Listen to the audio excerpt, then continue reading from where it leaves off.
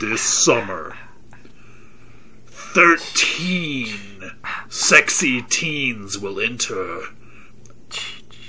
Camp Crystal Lake. But only 0 will survive! Dun-dun. Dun-dun-dun-dun. It's Friday the 13th! Coming to a theater near you! It got happy at the end. It's a beach movie. And if you're listening to the Movies for Win podcast on the day of release, it is Friday the 13th, and this is Movies for Win. It's Friday the 13th. And I mean, you gotta get down on Friday the 13th. The 13th. Everybody's looking forward to the weekend. Oh, baby. It's Friday the 13th. My Yesterday favorite was holiday. Thursday. And tomorrow's Saturday the 14th, which I understand is an okay What comes spoof. afterwards? Fun. No, I was trying to do it like slash. This intro sucks. This intro sucks. Sorry about the sucky intro, everyone. Yeah, we're sorry. We love you. Should we try again? No. All right. It's staying in. We do not edit ourselves this heavily. Greg, what is your relationship with the Friday the 13th franchise? Limited. Ooh, how limited? Very, extremely. For a couple of these movies, it was my first time seeing them. Yeah, I've said it before. I grew up in a pretty sheltered home. You know, we didn't watch a lot of horror movies, and certainly not slasher films. So I didn't really watch them growing up, which is probably fine. Definitely good. But as my friendship with Denny has grown, I have grown to appreciate slasher movies, horror movies, and specifically this franchise. So I've seen a lot more of them. Oh, baby. And now, I think this series freaking rocks. Yeah! You're on board? Even when it's bad, it's fun. Yeah, it's always fun. And that's what I'll say about it above other Slasher franchises. Slasher franchises, is that baby. I think, like, you can look at Nightmare on Elm Street, and I think it has some higher highs than Friday the 13th has. But, man, it has some lower lows. Like, there are some straight-up boring installments in most slasher franchises, and I cannot say that about Friday the 13th. Even when it is really bad, it is still really, really fun.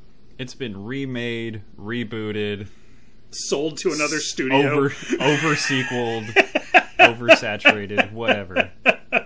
And now it's an IP hell, and it's the producer and writer are fighting over it in court, and LeBron James wants to produce the next one but can't. Jason Goes to IP hell. That was like 9, right? Jason Goes to Hell was part 9. IP Yeah. Hell, yes. Yeah. Well, he really went to IP Heaven in that, because that's when we saw the debut of Freddy Krueger, because New Line owned it then. Hell yeah, man. One man. Sometimes you have to go through hell to get to heaven. You know, I saw that on a meme somewhere, or a magnet, or like a clipping from the newspaper that my grandma put on the fridge. Yeah, it was. It sounds like a Far Side comic for sure. I don't know what I'm talking about. Yeah, today we're doing Friday the 13th Part 1. Let me quickly double check the titles of these, because they don't make sense. I know them. Friday the 13th Part 4, the final chapter. It wasn't. In my notes, I have it's like the Final Fantasy games. You know, it's not the final Right. fantasy.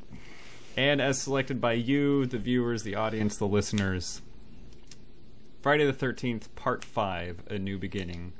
Good job, audience. Whee! You certainly picked one of the remaining movies. They picked right.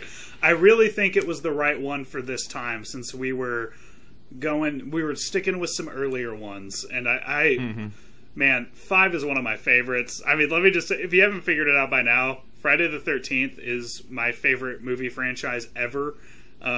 Jason Voorhees is my guy. I love everything about this franchise, warts and all. It is so bad at some points, but it's never not fun. And to paraphrase the TNT champion Miro, there's only 2 things that motivate me in this life: my smoking hot wife and Jason Voorhees' knife. I should watch more wrestling, is what I'm gaining. You from this really podcast. should. Do you want to know what he really said? The actual quote? It's like my Sure. favorite quote. I thought it was real. No, the actual quote's even better. He said, "There's only 2 things that motivate me in this life: a vengeful God and a double-jointed wife." Okay. It's my new favorite quote ever. Everybody check in on the Redeemer Miro, God's favorite champion. He rules. That's right. AEW Wrestling, Wednesdays on TNT. Official sponsor of They're Movies not for paying Win. us. No, they're not. Stop it. Cody Rhodes, But they reach could out. be. Respond to my emails, Cody. They can be. I won't interrupt any next time. All right, let's talk about part 1. We had to start from the beginning. We're doing this episode in chronological order of the movies that we picked. So that leaves us with part 1. You chose to this start. one. I did pick this one. I wanted to go with the original. Just feels our first Friday the 13th episode. Teaser. We had to pick the first Friday the 13th movie. It only makes sense. Yeah, it was great. Yeah. It's the classic. I mean, Yeah.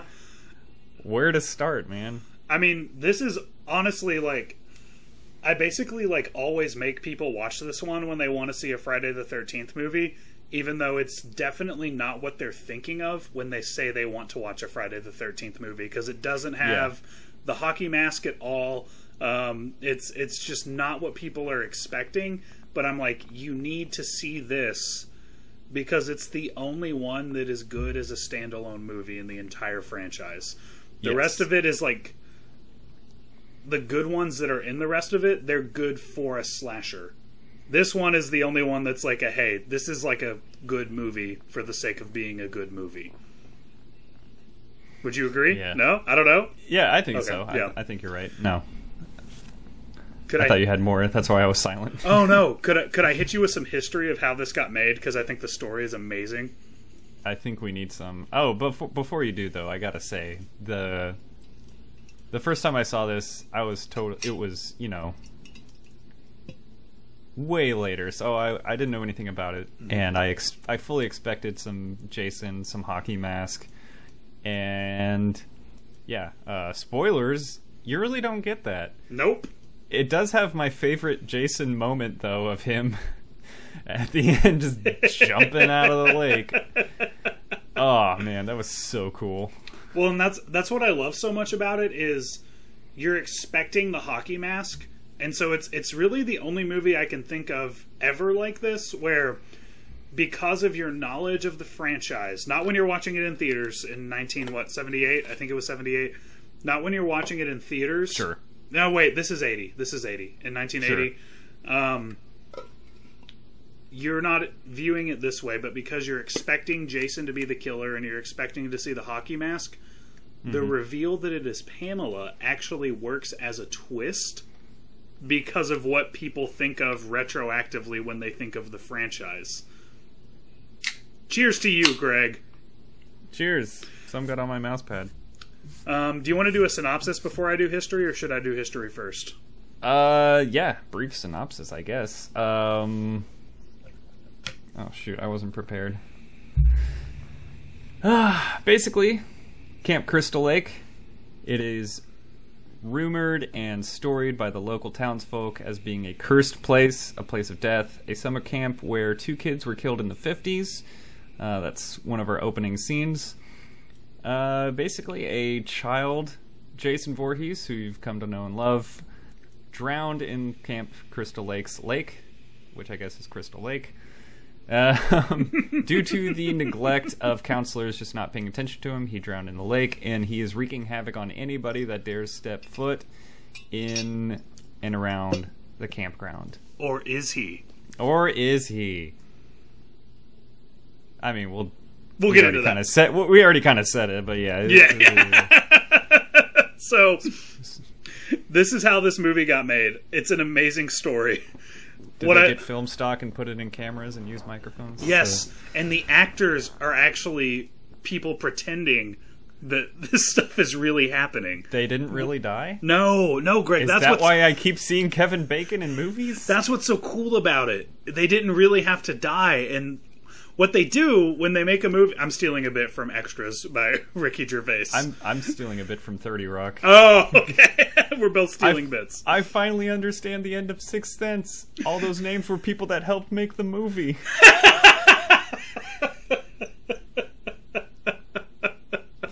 I forgot about that bit. Well, it's really fitting that we stole a bit, because basically what happened, and what I love about this franchise, is the people who made it... Sean S. Cunningham, his writing partner, were like, Halloween was really successful. We should rip it off. Like, they're very open that this was just like them baselessly ripping off something else that worked and trying to make money. And they were like, I've got the perfect title. Friday the 13th. And they were like, oh my god, that's going to be great. So with no product and no ideas, they put an ad in the paper saying, seeking financing for the film Friday the 13th. And it totally worked, and they got a bunch of calls. And then they had to actually make the movie. Because that title was just so money that studios were like, oh, these guys have something. This is good. This is going to work. So they were basically like, we have to rip off Halloween, and then people praised them for that scene you just said, Jason coming out of the lake at the end, and they even didn't take credit. They were like, it was the closest we could come to ripping off Carrie without getting sued. I think it just helps me. I've watched the Crystal Lake Memories documentary. It's like a 5-hour documentary doing a deep dive into all the Friday the 13th movies. It's really good. Corey Feldman narrated it. It's great. I'd watch that, yeah. I watched it not in one sitting. It was like, I'm cooking, I'm doing cardio, let's throw it back on for another 30 minutes. You know, like, you don't have to sit down for like 6 hours to watch it. But it's something that really helped me with the inherently capitalist nature of this franchise and how lowbrow it could be at times, is that they never pretended to be anything different, and that kind of excuses it. That, like, their producer would be like, he would get a call on Saturday of opening weekend and be like, hey, the studio would be like, we like the box office numbers. Make another one. We want it done by next year. You need to start on Monday. He would be like, all right. Yeah, okay. And off they went. Oh, man. That's so cool, though. It's so cool. That's the background on Friday the 13th. I also have one other cool little bit of trivia that will come in when we get to part 5 as well, but it starts now. Harry Manfredini, who did the music for this movie, has said that it is not Uh-oh.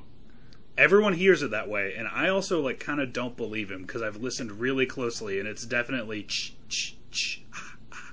That's how we did our intro, so... Yeah, no, and that's why I didn't make a fuss, but he has said... Sorry, dude. ...that what he said into the microphone was ki, ma, for... Kima. No, for kill, mommy. It's Jason telling Pamela to kill. And you're hearing... And that's... You're hearing it in her head when the music plays, and she also says, like, she has a line where she's like, kill her, mommy. Kill her, mommy. He was trying to imply that we're hearing her inner monologue in that. Unfortunately, it didn't work, and definitely sounds. I've listened for it, trying to hear ki ki ki ma ma ma, and it's definitely ch ch ch ah ah ah. So whatever, Harry Manfredini. It's like I think you're not alone in that, and I think everybody feels that way. Everybody sees the blue and black dress, and he's saying no, it's white and gold, and nobody believes him. Except he's the guy who made it. He's the dress designer. Greg, what do you think of the opening scene? With the ooh. I was about to ask, now what happened again? And then I remembered it was basically every single TikTok on Earth with the caption "White people in horror movies." Just played on screen. I got a good laugh out of it. Yeah, I loved the contrast right off the bat of they're singing hymns and making bedroom eyes at each other, and then they like leave the hymns to go fuck, and then oh man, and then they just get right to the point of the knife. Get it to the point. But it's, stab. It's something I've bitched about before. Of like, there's so many Freddy Krueger movies where it's called like Nightmare on Elm Street 4, and they spend like the whole first 2 acts being like, could Freddy be back? Is it possible? And it's like, bitch, we saw it on the poster. Like, Freddy's back. We know Freddy is in this movie. What is this? Like, they get right, and like there's kills in the trailer for this. Like, they get right down to like, all right, this is a camp where people get murdered, and it's bad. It's a scary place. One of the funny parts of that intro scene, though, is the POV shot of Jason climbing up the stairs. It's not Jason. Or, yeah. Oh, okay. Never mind. It's Pamela. I take it back. Pamela Wait, how about the killer? The killer. The killer.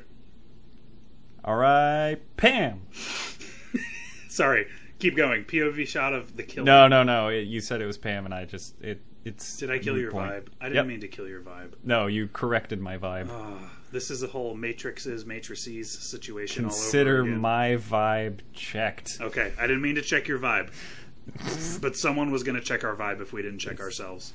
Is that what the kids say? Yes. I don't know. So, let me rebound by saying Alice looks like Mark Hamill. Yeah, Alice is for being the final girl, I really felt like I could have used more time with her. Yeah, I get that. She wasn't like singled out as someone that like we were supposed to specifically relate to. She was just kind of one of the ensemble cast, and then they just kind of whittled it down to her. I really like. It would have meant more if we had some sort of special connection to her, but then it might have also showed their hand, I guess. So I don't know what the right call was. Just one of my few critiques. A lot of the rest of the movies that we watched tonight kind of do the same thing, where it's following the ensemble cast, and then we spend 3 or 4 minutes alone with one of the characters or 2 of the characters, and one's dead, then the other's dead, and then we go to the next group, the next person, the next pair, whatever. Rinse, repeat. There's your sequel. Yeah. So it's not surprising we didn't get a lot of time with her in the beginning, because that's kind of how this franchise plays out. Sure. Pacing wise, and it's fine. I kind of like not knowing who the survivor is going to be. Yeah. It's kind of nice. Adrienne King is the name of the actress who plays Alice. Do you know what happened to her? She led a very happy life. Dude, I mean, maybe she did, but after Friday the 13th 2, she got stalked. And she left Hollywood over it because it was so traumatizing. Jeez, I didn't know that. Yeah, bums me out, She was pretty cool. I was like looking into it and being like, why didn't she have like a Jamie Lee Curtis career? Like she is this the 3rd or 4th female actress that we've talked about on the show that just like quits Hollywood after whatever movie we talk about? I mean, or pretty soon after.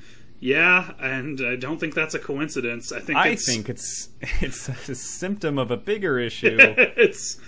you pick 3 movies out of a hat, and unfortunately there's probably at least one of them where an actress was victimized and lost her career. It's pretty rough. That's right. It's going to come up at least once an episode, I think, and that's... It's almost like they're people and not objects. What? That's not what 80s slashers taught me. That's right. They are breast bearers to be stabbed. Yeah. These movies. It's cool exploitative nudity that we all love to see. I guess. I guess. Man, this got kind of heavy. Hey, you want to get positive? Boy, do I. Okay, hold on. the first note I looked at. I'll go on that note of this was so like this was kind of my thought on like the final girl trope.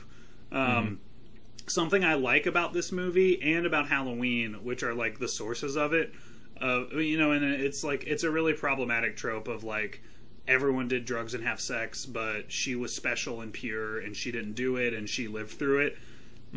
They didn't really play that up with Alice in this movie, and they didn't really with Laurie Strode. Like, Alice didn't strip and strip Monopoly. That was really like her only time for debauchery. But it's also like she didn't turn it down. Like it's just strip Monopoly, which, by the way, horrible idea. That would take so long you could never possibly be aroused by nudity. You'd be completely desensitized to whatever you saw. You got to start with the properties. Actually, if you want to get assigned. If you want to get into edging, I would recommend strip Monopoly. That's a good way to build up your edging skills. But they definitely did. Like, they didn't sexualize her or show her doing drugs like the other characters, but they also didn't play up this like she's so pure thing. And this movie actually had the Kevin Bacon sex scene. I thought was actually kind of female centric. They showed a very sensual shot of Kevin Bacon's ass getting grabbed, and also that like one of the few like times I've seen this very realistic thing portrayed in a movie is like after sex the woman's like, well, I've got to go pee now. Like that never happens in movies.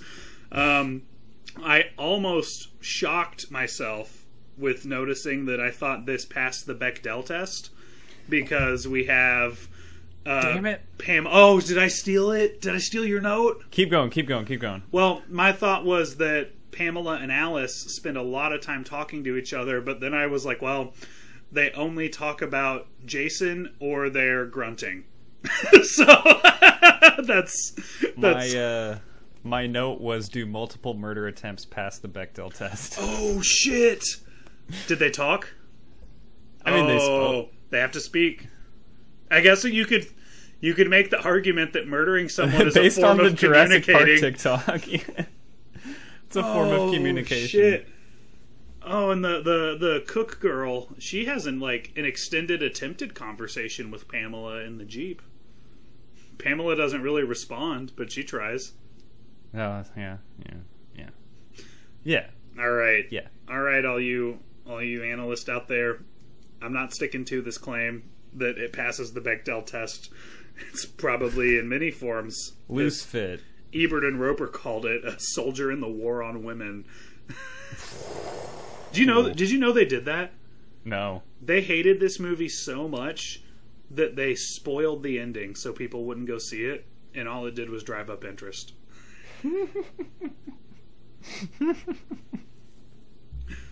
That's cool.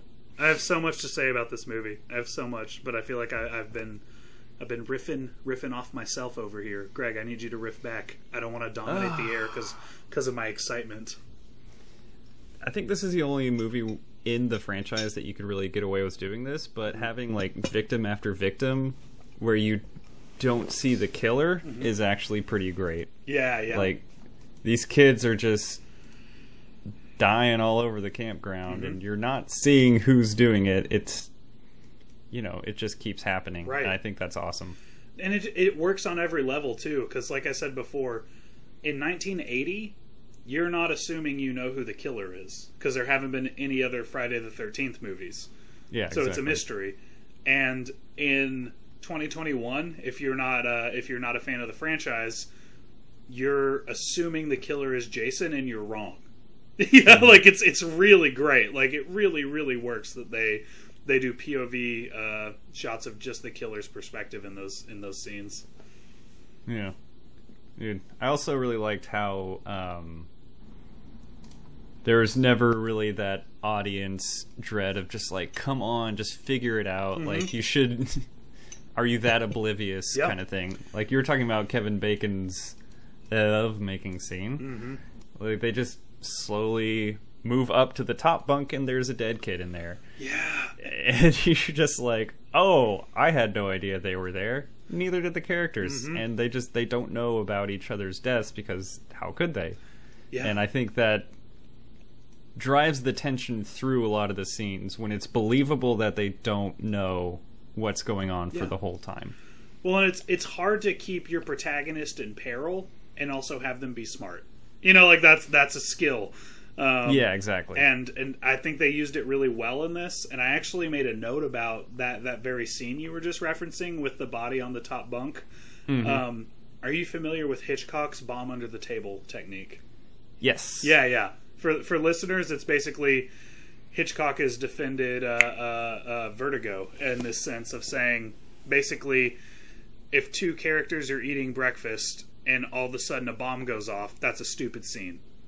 But if you show the audience that there's a bomb under the table and the characters don't know there's a bomb under the table, then every single line they say while they're eating breakfast is really tense because you know they're in danger and they don't. And then when the bomb goes off, you have an actual satisfying conclusion. Them showing us the jokster's body above the bed, which honestly, for one of the more memorable characters, I did not love that he was killed off screen, but also them showing us his body was the bomb under the table. We know that there's danger, except it wasn't a bomb under the table, it was a Pamela under a bed.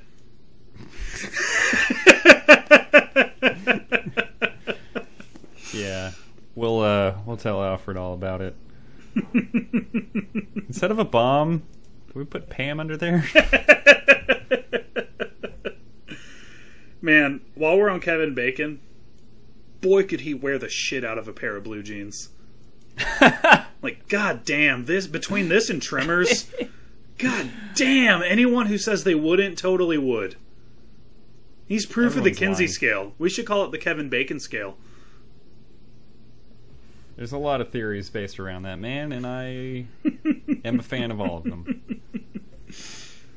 Did you notice that in contrast to Halloween, that has that really cool, awesome John Carpenter score throughout the whole movie, they actually differentiated themselves in this? There's only music when the killer is present. Ooh.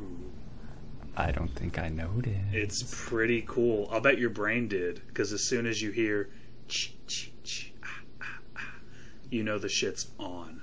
And the movie is pretty silent as far as soundtrack goes, other than those. Pretty cool. Yeah, the audio is pretty much all rain. Yeah, there's a lot of rain. We've talked about a lot of rain. I text those. One of the few things we try not to talk to each other about the movies while we're watching them. Yeah, just to kind of avoid. It's hard though. Wasted conversation, and I had to text Denny like, "Holy shit!" By part 5, I'm just like, "Is it always raining in these movies?" Do not go to the woods while it's raining. So, Greg, let me ask you this. When did you realize that the killer was Pamela and not Jason? Probably when I saw her face. Mm-hmm. Then I was a believer. Dun, dun, dun, dun. Not a trace of doubt in your mind? Yeah, exactly. Another monkey's reference. Can't stop. Sorry, go ahead. Can't stop, won't stop. No, it was just when I saw her, I wasn't really, the first time I saw it, I was definitely expecting Jason, expecting the classic machete, but then I'm seeing like axes and arrows from the archery range and that kind of thing. I'm just like, oh, this is just kind of going differently, I guess. It took me until I saw her. Yeah, and then I immediately understood like her motivation and everything after like a little bit of chatter. Yeah. No, I kind of think you're supposed to know at that point. Side note, I would actually agree with you. You know what's weird? Jason doesn't use the machete very often. Ever. Like, it's really He not does in like... Mortal Kombat. Well, yeah. No, it's like his thing, but like he doesn't that often. But that's for later. No, yeah, I really like the reveal of Pamela. I thought that her pulling up in the Jeep we saw earlier in the movie was a nice clue, but it had been long enough that we don't remember it. I even noticed that she said, when she's talking to Alice, she goes, "He'll kill you too," using the pronoun he, which was like still a nice little misdirect for the audience, even though we're kind of getting the picture at that point, right? Because she's got crazy behind those eyes. Yeah, exactly. It bums me out. Betsy Palmer is the actor who plays Pamela, and she like hated that she was in this movie. Like, she thought it was like... Really? She thought it was lowbrow, and like she liked her other earlier work better, and I think she kind of resented that she was famous for this and not some of her projects she was more proud of. But man, she killed it.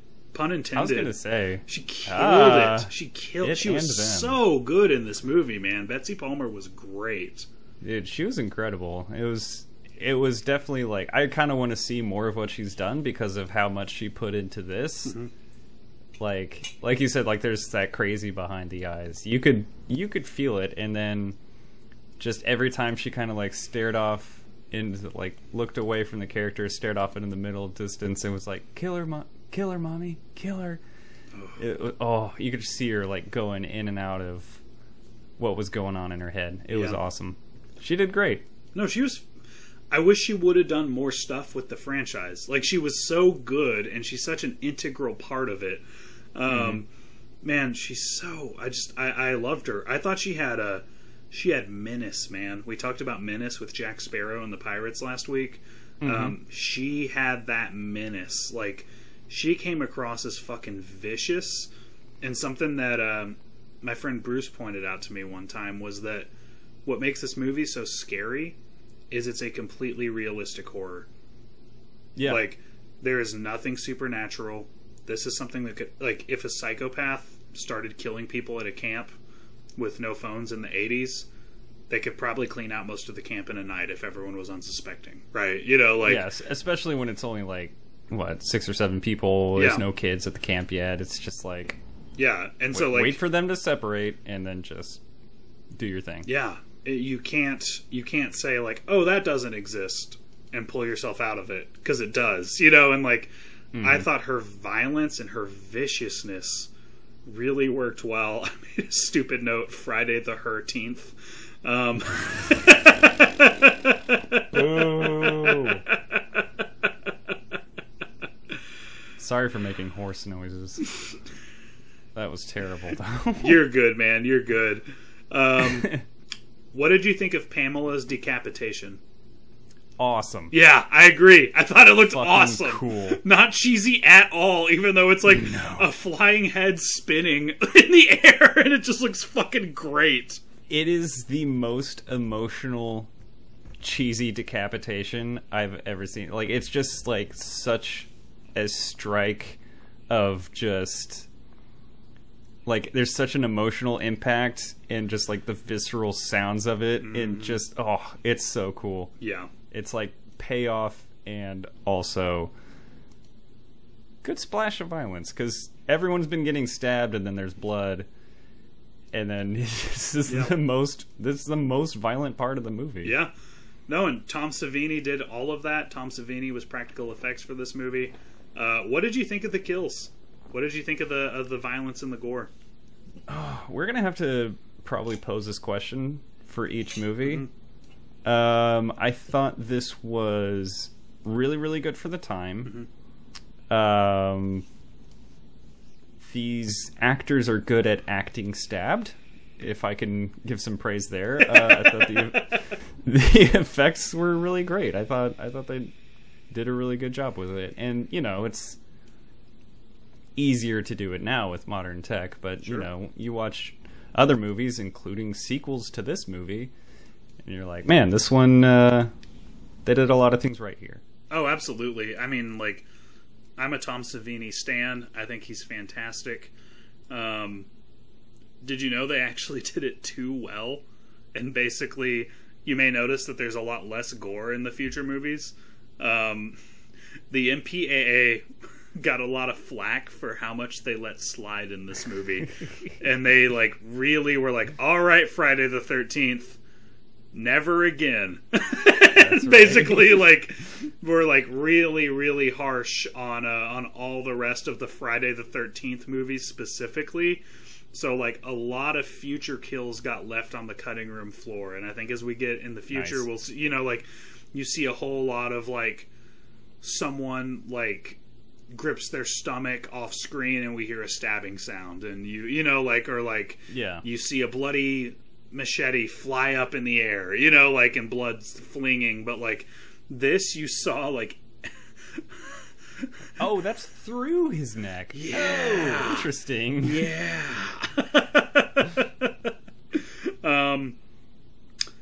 Let me ask you this, Greg. Mm-hmm. It's a theory. I love your theories. So if horror it's not, this isn't my theory, but this is the Oh. theory I know. I love the theories you tell me. Thank you. If horror works because it represents a communal cultural anxiety of the time, a lot of people think that Jason represents Ronald Reagan and Margaret Thatcher, cracking down on the free love of the 60s and the 70s. Because, like, why would this be so popular if, like, with teenagers, if Jason is essentially a manifestation of conservative values, right? He kills everyone who does drugs and have sex. Right? Like, what's that about, and why do people like it? And a theory on it is that it reflected in the 80s, and just in slashers in general, this was a reaction to the fear of Reagan, Thatcher, and people like them doubling down on control over free love and free marijuana use. Oh, no. Thoughts? Feelings? I wasn't alive at the time, so I don't really... I don't know. Yeah, me neither, but I think it checks out. Good enough for me. So, I've said most of what I need to say. I don't know about you. Where are you at? I guess just a couple things. This is like a masterclass of editing. Yeah. I just thought it was so well paced, and every cut, there you go. Every cut felt necessary. The sound design of it was incredible, not just like for the murders, but just like you were saying with the soundtrack getting out of the way unless the killer's in the room. Like the sound of like a light fixture like swinging in a dark room was great, and just like it didn't feel too 1980 in terms of editing. It's not like a lot of hard cuts with dialogue. Everything feels really like it flows really well together, which for 1980, a lot of the movies like we've watched Every Which Way But Loose. That's 70 something, late 70s. Yeah, still. Same era as Late far as- 70s and early 80s are the same thing. We all know this. From our perspective, it's pretty similar time periods, and it's just I think it just does it better than a lot of movies at the time. 100% agree. I think it also has one of the best ending scenes. What are your thoughts on the ending? Love the ending scene because it ended with, first of all, I loved that they misdirected your sightline. She's laying in the canoe, right? And her hand is in the water in front of her, which makes me nervous. I fear things in the water. And so I'm like, dude, you don't know. You don't. Oh, really? I didn't know that about you. Look at us. Wow. We'll talk about it later. We'll talk about it later. So her hand is in the water in front of her, and that's like, oh my god, what are you doing? And then Jason comes up behind her, which is just, that scene haunted me when I was a kid. Like that, like Yeah. I did watch slashers as a kid. That was Very the cool. scene that really fucked with me, because I totally bought the false finish that it was all over, and then when they're in the hospital, it's really great because before they shat on their own cannon immediately in part 2, which we can get into if it's necessary, but We'll save it for a future episode. we'll save it for a future episode. It really leaves you with this, was it a dream or did it really happen? It leaves you with both of those things are plausible, and that is really great. I thought it was just top-notch stuff. It's one of my least favorite things in horror to say it was a dream and it didn't really happen. Yeah. But kind of leaving some of that ambiguity, I guess, sort of, but not really. We skipped the right movies for you, Greg, because that was a hallmark of the franchise until part 4. Yeah, I think I've seen parts 2 and 3, but it's been so long. You know, they're all right. I don't remember them. They're not my favorite ones, and it's fine because I'll tell you why it's fine when we talk about part 4. Beautiful. You know, I am disappointed in us because we have talked about this movie for a while now and not even mentioned Crazy Ralph. Oh my god, dude. Just hanging out on his old bicycle. One of the OG Harbingers. Yeah. You're all doomed! You're doomed if you stay! He's the man! He's one of the best characters. I like his bike. Yeah, he's got a good bike.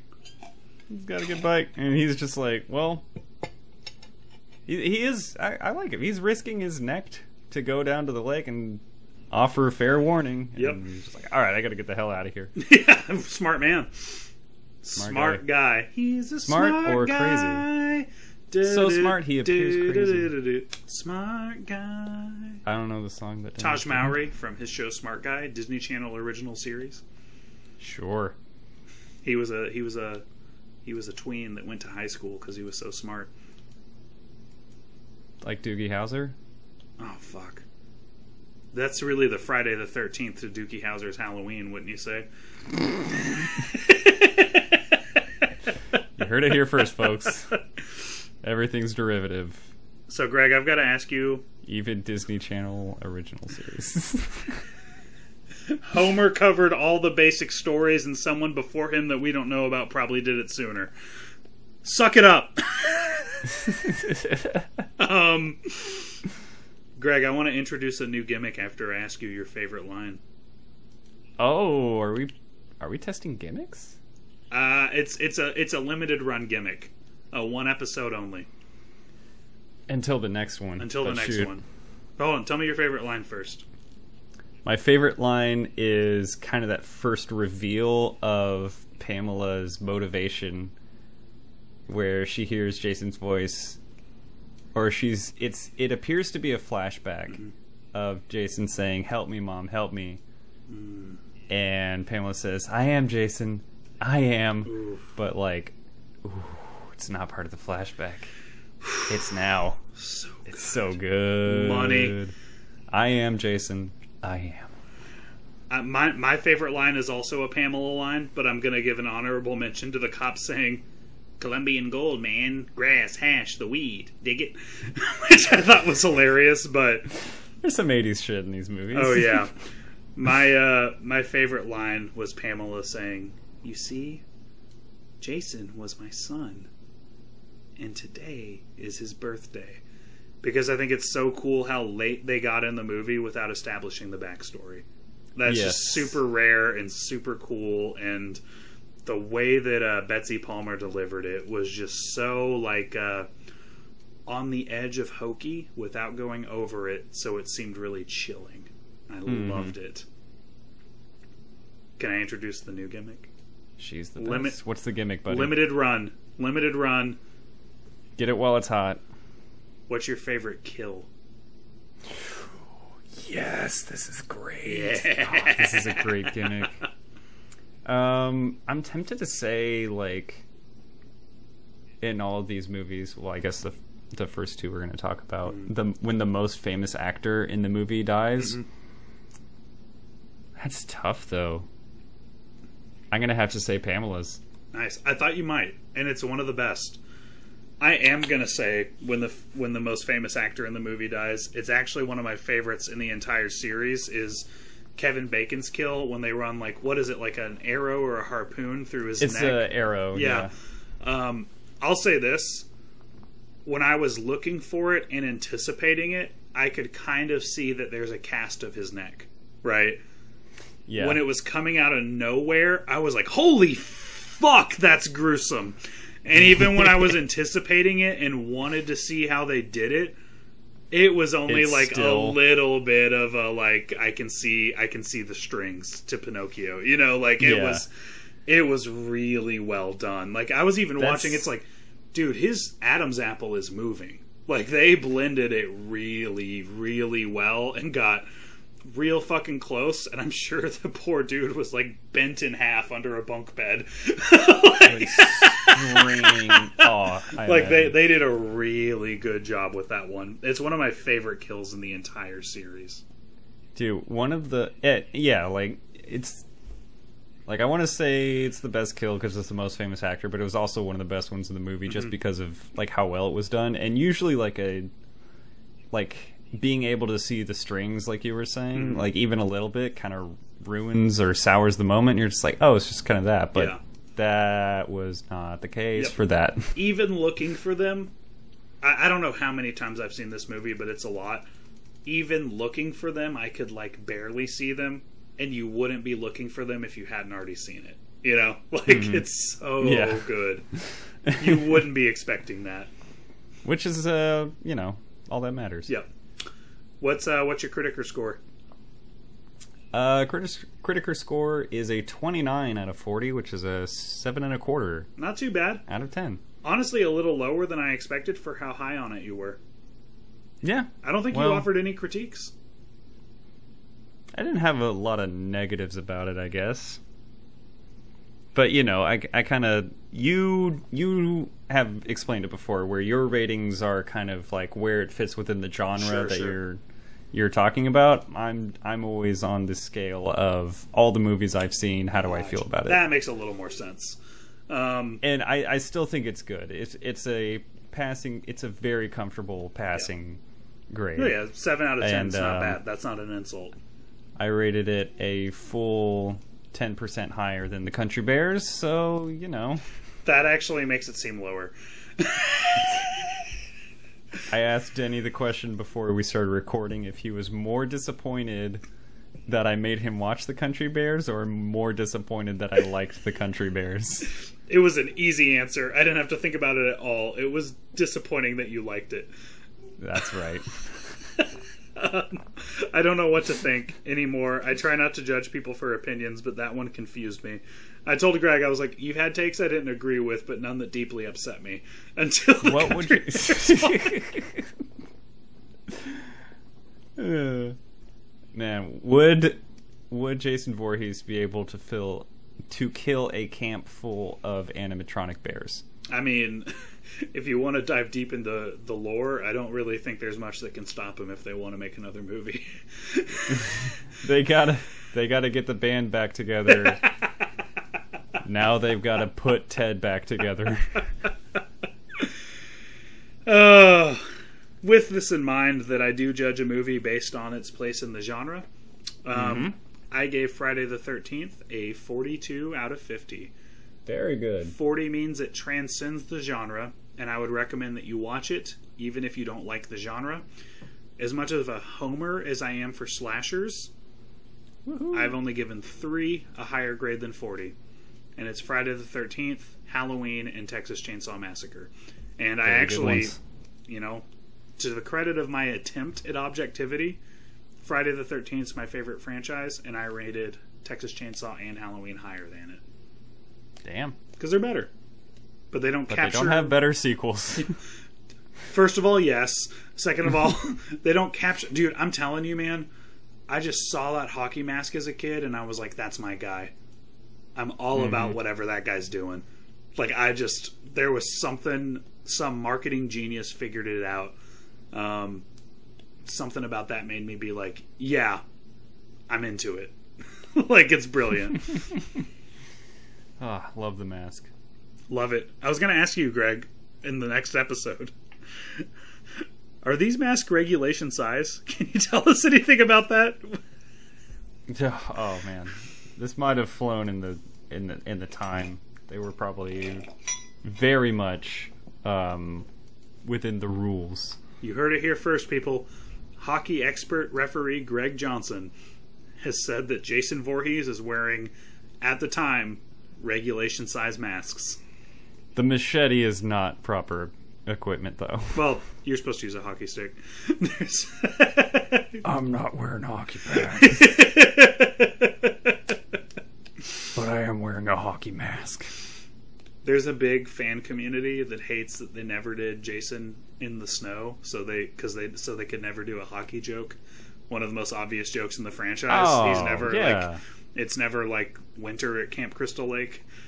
Mm-hmm. But I always encourage you guys to look up the Never Hike Alone fan series on YouTube. It's free because they did it. Oh shit, dude! Having him like bust through the ice would be cool. I hope they did it in that one. All right, all right. Here we go. Here we go with what? Here we go with what? Here we go with what? Here we go with what? What are we going with? What are we about to do? What are we about to do? What are we about to do? What are we about to do? What are we? All right, about I'm to back. Denny, what are you doing? I was just seamless edit. Fuck! God damn it! I know Greg's going to edit this out, but I really tried to get ahead of that seamless episode. The lesson of the episode is don't prank the editor. Oh shit! All right, Denny, you ready for part 4? Yes, we're skipping 2 movies chronologically, so I want to give a bit of a catch up. Timeline wise, this is where we are, and Greg made a note that part 4 gives us a catch up anyways. So, and no mustard. And no mustard. Do you think they really used ketchup for all these kills? Cornstarch, food coloring. Corn syrup. Corn syrup. Cornstarch? Maybe cornstarch. I don't know. What do I know? What am I talking What about? do I know? I'm not a scientist. So basically, Friday the 13th Part 1 happens, and then 5 years later, they immediately violate their own canon when it happens again, and Jason Voorhees is the killer this time. This is when we meet him. The canon is that he watched his mom get killed, and now he's mad. But apparently she didn't know he was alive, and he was like eating crawfish, like stalking her for 30 years. And we find out in part 9 when they violate the canon again that he's actually a Deadite, and she raised him from the dead with the Necronomicon. But that's a story for another episode. Yeah, the creators for this probably watched the source material as well as the creators of Game of Thrones TV show. So, part 4, Denny. Well, and that's my thing. When people bitch about like the 2009 remake is not as good as the rest, I'm like, this 12 movie franchise fucked up its own canon in the opening scene of part 2. Like, don't take it seriously. Shut up. It's not sacred. It's not sacred. The 2009 reboot is no worse than the rest of them. That's right. I said it. It's at least as bad as the rest of the movies. Don't act like it's like some special kind of bad, and it's actually, it's okay. Anyway, in that movie, Jason has hair and wears a sack over his head and is a hick. Part 3 is supposed to happen the next day. So we're on Saturday the 14th. They explain why Jason had a change of clothes. They do not explain why he had a shave and a haircut. It's bothered me this whole franchise that he goes from this like long-haired backwoods person to completely clean shaven despite his lumpy head. And they just nothing. He has no hair until the New Line era of the movies, and it's literally the next day, and they don't explain why there's been this major change in the main character's appearance. That movie happens, and part 4 is supposed to be the next day after that. So if you're keeping track, we are currently on Sunday the 15th, not Friday the 13th, part 4. This is Sunday the 15th, ladies and gentlemen. It's called... It would have been cool if they just called it that. Well, they called it the final chapter, and they brought... actually, you know what? Greg, do a synopsis before I get into the ending, is what I was about to do. Sure. I guess there's houses by Camp Crystal Lake where a mom and a daughter and Corey Feldman and a dog all live, and moving next door is a bunch of horny weirdos that just want to drink and party. Well, they're on a vacation. It's like a proto Airbnb thing. They don't live Jason's there. Jason is there. Jason is there. And also, apparently, there is a man who is hunting Jason. Oh, yeah. I don't know what else to say about the plot of this movie. There's not much else to say. It's called The Final Chapter, and they got a lot of the original creators back because the studio promised, we want to put it to bed. This is the last Friday the 13th movie. So they got people like Tom Savini back. He did the practical effects for this, if you noticed again. He's a horror legend. And then, like, they had it in the script. They wanted to end it. The people making the movie wanted to end it. They wanted to put their baby to bed and call it a day. And they had in the script that Jason, like, literally gets his head cut in half. Because they were like, we want there to be no way to bring it forward. Like, it's over. Jason's dead. We're ending the series. And then on, like, one of the, like, late game shooting weekends, the studio called them and was like, what if a knife just went really deep into his head? And they were all like, oh, we get the picture. So it really was intended to be the final chapter by the people who made it. There were 8 more after it. So we're going to rip that Band-Aid right off. That's the thing about these sequels, man, is like you do not need much to leave a whole lot of room open for a sequel. Yeah. Well, and it's like, I've heard, I would recommend everybody listens to With Gorley and Rust. It's one of my favorite horror movie podcasts. They actually started out as In Voorhees We Trust with Gorley and Rust, and they did a really good breakdown of the entire Friday the 13th series, doing even more of a deep dive than we are. And it's something that they pointed out as like, what other franchise has gotten away with making the same movie so many times? Yeah, that's right. Like, it's not even until part 8 that they, like, go to Manhattan. You know, like, they, like, literally do, like, people getting picked off in a camp in the woods 7 times before they changed it up. And I didn't get tired of it. I don't know about you. I'm on board. No, it's fine. I had a great time.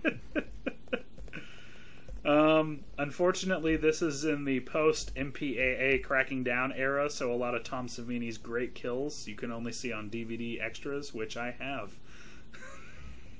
They're great. Dude, what a bummer. Yeah. It really sucks. It's so... Freaking narcs, man. It's so stupid to me. Like, I guess, like, then it's a little more different, but, like, now when the internet is a thing, we're still doing, like, kids under 17 can't go to rated R movies. They have the internet, and you don't want them to hear, like, the F word and see, like, fake blood when they've got, like, ISIS beheadings that they're watching and traumatizing themselves with. Dude, I like, fun story. Well, not about beheadings, but when I went to see, I think it was like Deadpool 2 or some shit in theaters, rated R movie. Yeah. They were checking everybody's ID. And I've never seen a line full of more confused people than middle-aged couples presenting their IDs to a guy.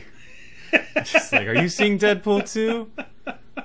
I gotta take a look at that license. See, in contrast to the take I just stated, in Deadpool 1, I saw some really young children in the theater, and I was like, I'm not so sure about this. I don't think you should expose, like, children to this, but it's like at a certain point it's like, dude, just call it PG-13. Don't act like any 13-year-old isn't up to their eyeballs in whatever filth is on the internet, and you're going to tell them they can't see a movie where someone says fuck. Are you kidding me?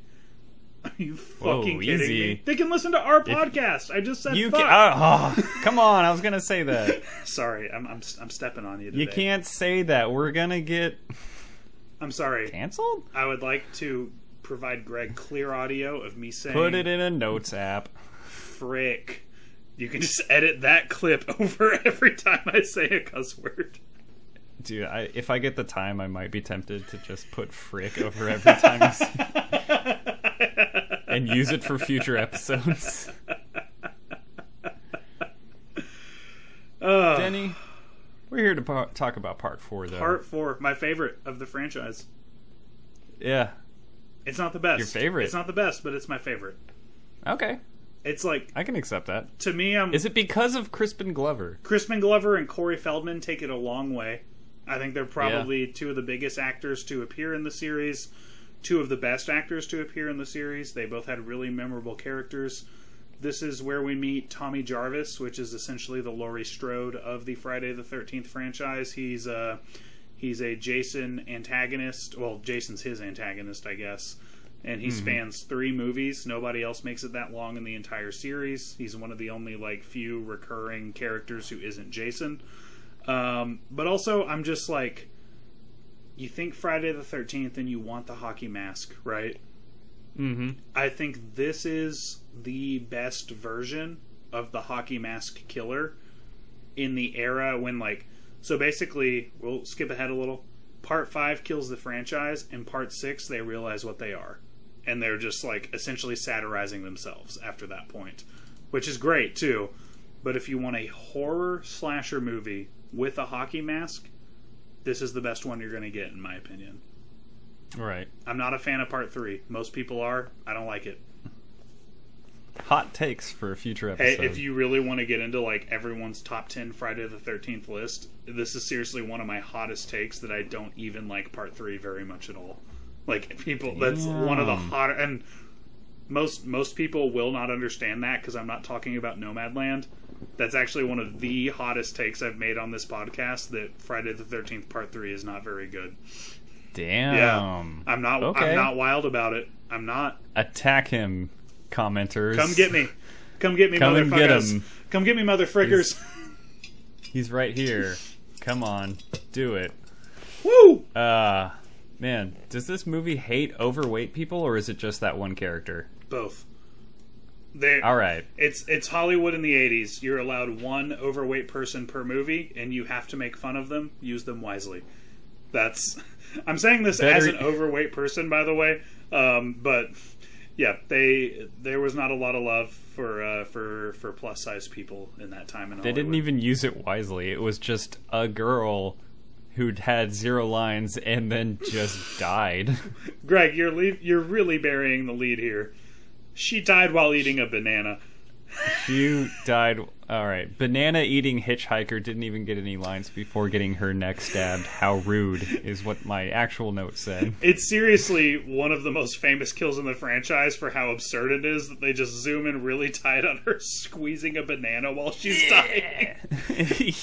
And it was also to go with the Reagan theory, really punching down at hippies. Really, really punching down at hippies, which is... Punching down is not cool. That's a straw man right there, ladies and gentlemen. That's right. Oh, man. Greg, other than the banana kill, what are your general thoughts on Part 4? I thought it was... Man, it's hard to talk about without also talking about Part 5. Yeah. Which is this one felt like it was kind of finding out what it is, where it was just pretty much all the characters are just horny teens. They exist and then they die, which I guess are qualities. But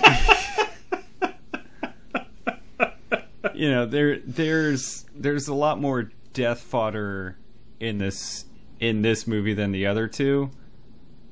Yeah, a lot. But they don't quite lean into. And again, spoiling Part 5 discussion. Not as annoying characters that are just there's not a huge variety of characters. Some are a little bit more annoying than others. Yeah. But it's just everyone here is death fodder.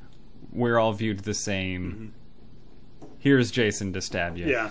And but we're not... Boy, does he. We're not rooting for Jason yet. There comes a turning point where we're rooting for Jason to kill later in the franchise, and we're not there yet. It's the next movie for me. Yeah, no, absolutely. We're still supposed to fear Jason, and so it's a little bit low-hanging fruit that they just, had a pack of annoying teens show up. And then they, completely separated the people we're actually supposed to care about from the people we're supposed to watch die. Yeah. which is nice. That kind of goes against our first, our talk about the first movie, where Alice is the surviving female, and she's part of the group. She's part of the group of maybe not annoying teens, but just the teens doing stuff in the camp in the woods, and she sets herself apart simply by surviving. Yep. In this movie, they live in a different house. They're part of a different group of people. Well, Mike, you've also got to know that, like, one of the few taboos left in Hollywood that I actually agree with being a taboo, because I don't think it really has a place on film, is violence towards children. Mm-hmm. And so you see... How about violence from children? That's Sorry, a little go ahead. different. So you see... Well, we got that in this movie, but... That's why I said it. Corey Feldman as Tommy Jarvis, and you've got to know on some level, Jason's not going to hack this child up in front of my eyes. Right? It kind of shows their hand. On some level, you know that you're not going to see that even in a rated R 80s slasher. It's just, even like mild violence towards children very rarely happens in Hollywood, which, on screen, not behind the scenes, unfortunately, which I want to affirm, I don't think that should be on film. I really, really don't. Yeah, unless I'm cool with this. Unless you are going to do a really fucking good job of addressing how serious violence towards children is, don't do it in your movie. Unless you are just going to take the time and really explore it for a really good reason in really respectful ways, do not do that in your movie. And I agree with the taboo. But also, you kind of on some level know, okay, Jason mutilates people. This kid's pretty safe, right? Like, this kid's probably not going to get mutilated in front of my eyes. Yeah, we don't need to buck trends for the sake of art. Yeah. Like, we can have the kid keep living. Yeah. I kind of wanted to say something in defense of Corey Feldman. Okay. 'Cause, his album? Well, no, not the album. What I understand, and I may be wrong because I never check my facts, what I understand is he spoke out against sexual assault in Hollywood and was blackballed. And it was before Me Too, and it was when we didn't really care that much about that as a culture. And now he's still blackballed because he's weird. And Corey Feldman's weird, don't get me wrong. But wouldn't you be kind of weird if you were a child actor who was sexually abused? And if there's more details, I will shut up and tweet a Notes app apology. But this is my understanding of the situation. Yeah. Man. You just can't help but feel for the guy. Yeah. I mean, Hollywood people are... they're weird enough. Yeah. You know? Famous actors are probably some of the biggest weirdos out there. And then you add, like, trauma onto that. I can't imagine, like, the mindset and what he's gone through. I don't want to say a lot about it because I don't know much of anything about it. Me neither. Haven't experienced that kind of trauma, thankfully, and hope to never see that happen to anybody that I know. And I'll just say this: I love his work, and I've always loved his work. I love his roles. He's in so many of my favorite movies, and the reason I felt compelled to say something was my understanding was that he spoke up before culture was ready to hear that, and hasn't had a path to redemption since. That's my understanding of the situation. I might be very, very wrong, and maybe I should think before I speak, or research before I speak, but that was just my understanding. And I love Corey Feldman in this movie. Talk about a good child actor. Dude, we've talked about child actors a lot on this show. He's one of the best ever. He's one of the best ever. Like, GOAT tier child actor. Was he... man. Was he better than Haley Joel Osment in The Country Bears? I'll let the audience decide. I think Haley Joel Osment was, like, mostly an adult by The Country Bears, wasn't he? No, clearly a kid. Oh, I have no idea. He was a bear. Country Bears. Bears don't age. He was a bear. That's our new gimmick. We finally moved past monkeys, and now we're going to reference Country Bears in every episode. You think he was adopted? Greg, why would I have made this note? Because I don't remember. Okay, let me see if I can help. Bonesaw was ready. Oh, in the first scene in the morgue, Yes. Jason used a bone saw to cut open Axel's neck. The most disgusting character I've ever seen, and the first satisfying death because I hate this character so much in the franchise. Fap into yoga vids, not yoga, aerobics, fap into aerobics at work. Open mouth chewing on a sandwich, sexually harassing a coworker, and then just watching aerobic videos on VHS? I don't know. Oh, Bonesaw was ready for that one. That's totally why I made that note. You're totally right. And he was ready. He had him for 3 minutes. 3 minutes of screen time. And he was gone.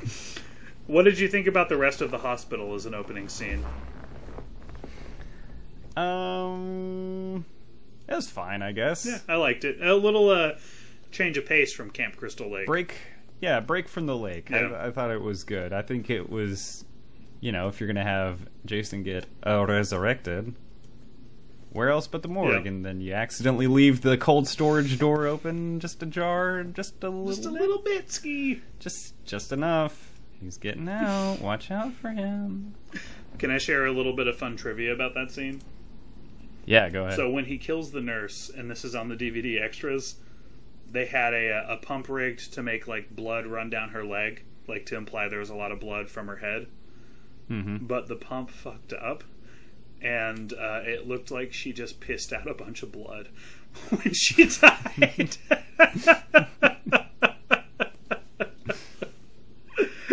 It's really awesome.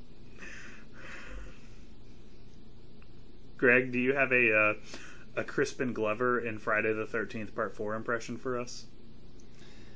Yeah, but I'm gonna have to save it for later. Okay, fine. I will tell you what it is, though. Dude, I loved him when I get there. I thought he was so genuine and endearing. I wish this was a video so I could impersonate his dance. His dance is so good. It's so good. He puts on fast rock music, and he's like he chose the song. He's like, "Hey, you want to dance?" And he's not to mention yes. Hold on, let me because I wrote down what the lyrics are because it was such it's the lyrics to the song he played while trying to get laid are "No way, not tonight." Not an optimistic move, Crispin. Not a self-affirming song to play when you're trying to strike up some romance. Dude, that reminds me, I don't know if you saw the video of LeBron James at an Usher concert from a couple days ago. I definitely did not. Where a fan just runs up to him and his wife from the side to get a picture, mm-hmm. and LeBron just pushes him away as he should. And it's an Usher concert, and Usher is playing the song "You Got It Bad" as he's pushing this man away. That's beautiful. That man had it bad. He had it bad. When you call, hang up, and call right back to LeBron James for a selfie. Oh, what an idiot. Oh, man. Denny? Yes. This is like The Fly, right? Where computers can just do anything? Yeah, of course. They can make masks. Movie quality. Can I type some sort of set of information to tell me that I'm a dead fuck? Would that be Excel? Is that some sort of access database that I can plug into? Well, Greg, this is the thing. You could, but unfortunately, being a dead fuck is not and never has been a thing. So, if it had been a thing, we have the technology to analyze whether or not you're a dead fuck. But unfortunately, unlike this movie's assumption, being a dead fuck is not something people say or accuse people of. If this was mid-'80s jargon, I would have heard it somewhere else. I'll pull some of my Gen X friends, but I'm pretty sure it was not, because I've never heard it anywhere other than Friday the 13th Part 4. And we heard it a lot, man. Boy, did we? Man, Teddy, He was just looking for a chance to call Crispin a dead fuck. Yeah, I think he had that one at the ready on his little... Yeah, Yep. he was just waiting to call him that. And then, in, karma, cosmic justice, Teddy did not get laid. He tried his best. He just spent... He kissed a teddy bear. So, I have some thoughts about Teddy. First of all, the pornography of our fathers. Of our forefathers. The pioneers watched projector porn as they wrote the Declaration of Independence. Teddy's a pioneer. No, Teddy's entire arc is being a fuckboy and edging to grandpa porn. And he would have fucked that teddy bear if Jason had not intervened. And Jason is the true hero of this movie because we didn't have to watch a teddy bear get fucked because of him, because he was definitely leading up to it. We were right there. He was trying to get the girls to kiss the teddy. Greg, What a fucking weirdo. have you ever been too immersed in 1920s pornography to notice your friend getting murdered 20 feet away? I would have told him where the damn corkscrew was. No, I haven't. Not even if it's on the wall in my living room. Can I throw out, too, that... Was there audio in that movie? I don't think so. It didn't look like it. I mean, the projector was just going in his ear, I guess. He was... But Let me say this. When Crispin Glover got stabbed with the corkscrew, my dog jumped. But Teddy didn't notice. My dog jumped, and she is not a dog who typically responds to things on the screen. She jumped, it scared her, and Teddy didn't fucking notice. Yeah, 11 was really having a hard time. poor big baby. Poor big baby indeed. She's a big baby. Man. Yeah, but Crispin Glover got screwed, and then he got screwed again. Not like he was anticipating. Dude, there were a lot of women getting thrown through windows off the second floor and onto the ground in one take, and it just looked like they really did it to me, man. Like, I don't know how they did that, other than they just fucking did it for real. Dude, one of my notes is everyone, including the dog, gets a slow-mo window jump, so that's fun. Well, they threw that one girl onto a car, and it was one take. She clearly got thrown on a car. Clearly her or a stunt double, but it was definitely her, Yeah. got thrown onto a car from high up. Yeah. And then Tommy Jarvis's older sister, she, landed hip first on the ground, man. What is up with, what did they do? She got up and walked, right? But what was that about? Much to the relief of the directors, she was able to walk after that. Yeah, one other thing I wanted to note was, something I mentioned in the first movie was Jason's ability, or I guess Pamela's ability to wait until everyone's separated and then kill people one by one without anyone noticing. Yeah. Even when we know, and the characters know, which I know, it was a cool thing that it took a long time and a lot of deaths for the characters to realize, oh, our friends are dying. I thought that was cool. Even when the characters do realize everybody around them is dying, they're still like, oh, Tommy, thank God you're safe. We're gonna go over here. You stay here in case Mom comes back. They just separate again, even though they know there's a killer. And there's a moment, very smart. One of the really rough moments of the movie for me is when Tommy and his older sister are, they lock themselves in Tommy's room and they're cowering in fear.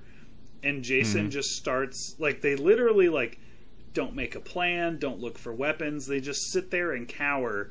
And Jason's, literally chopping through the door, and they just keep cowering. They don't do anything. Yeah. They're just oh God, oh, he's coming, oh no! They don't do anything. They were really counting on that bookshelf to do a whole lot more than just get easily knocked over, which is what it did. Yeah, that was one of the moments that really took the movie down a notch for me. I was like, come on, like, Alice was smart in part one. She, like, closes the door and ropes it shut. You know, like, she's like, is it the best plan in the world? No. Is she doing the best she can in a panicked situation and still being kind of ingenious? Yes. You know, like, they just literally sat there and quivered, hoping he would go away, I guess? Like, get tired of it and give up? All right, well, there's got to be other kids somewhere, and he just leaves. Yeah, you know, this is one of the first movies where we really see Jason the showman. And it's one of the tropes I love about Jason is that he seems to love the theatrics and the presentation of the bodies. Like, he leaves them around blocking doors, doesn't just kill them and leave them, like, definitely does, like, a whole Cirque du Soleil of dead bodies for his victims to be terrified by, despite essentially being, like, it seems like the only thing that his brain says is kill, kill, kill. But he also seems to, like, have a lot of forethought. Decorate. Yes. He inspired a lot of the events of Midsummer, I'll say.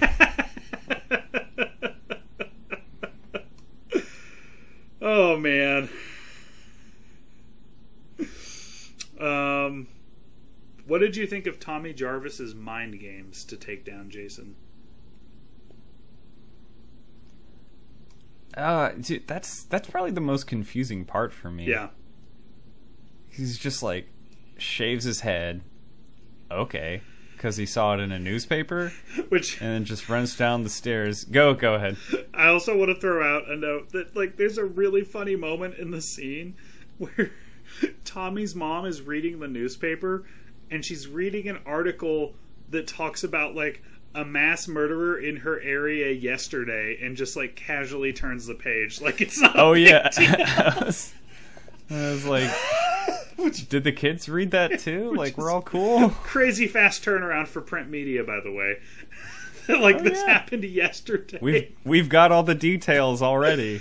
And a picture. And it got to your house. We had time to write about it, print it, and deliver it. And she's just... Enjoy your breakfast. She's literally just like, and turns the page. But sorry, go on. He saw it in a newspaper. He's like, anyways, on to my crossword. Tommy just goes and...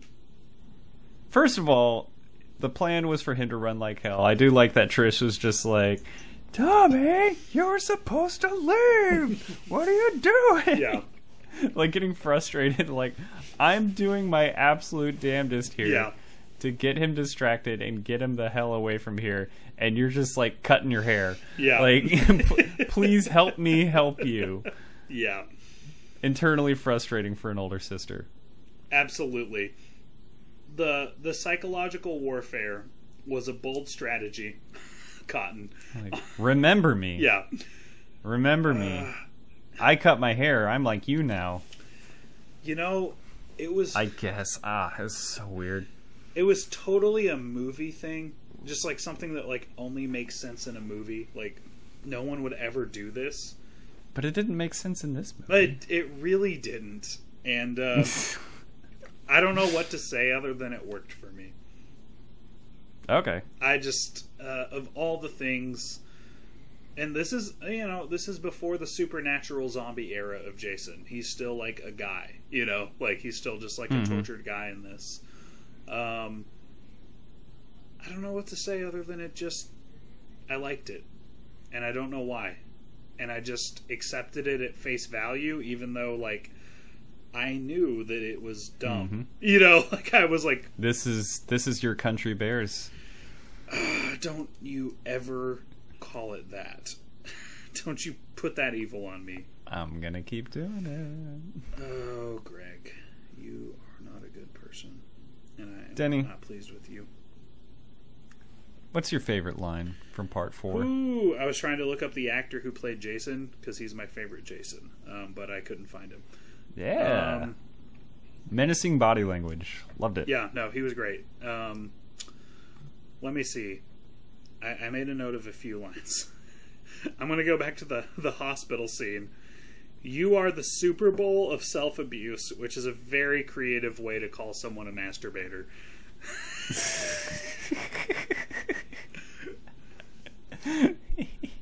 What's your favorite line? You were waiting for the Crispin Glover impression. Mm-hmm. So my favorite line is, Ted, hey Ted, where the hell is the corkscrew? And then he dies. Yup. What's your favorite kill?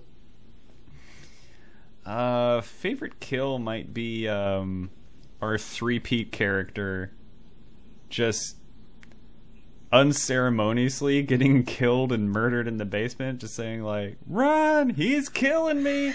He's killing me! Yeah. Get out of here!" That's a beautiful, beautiful kill.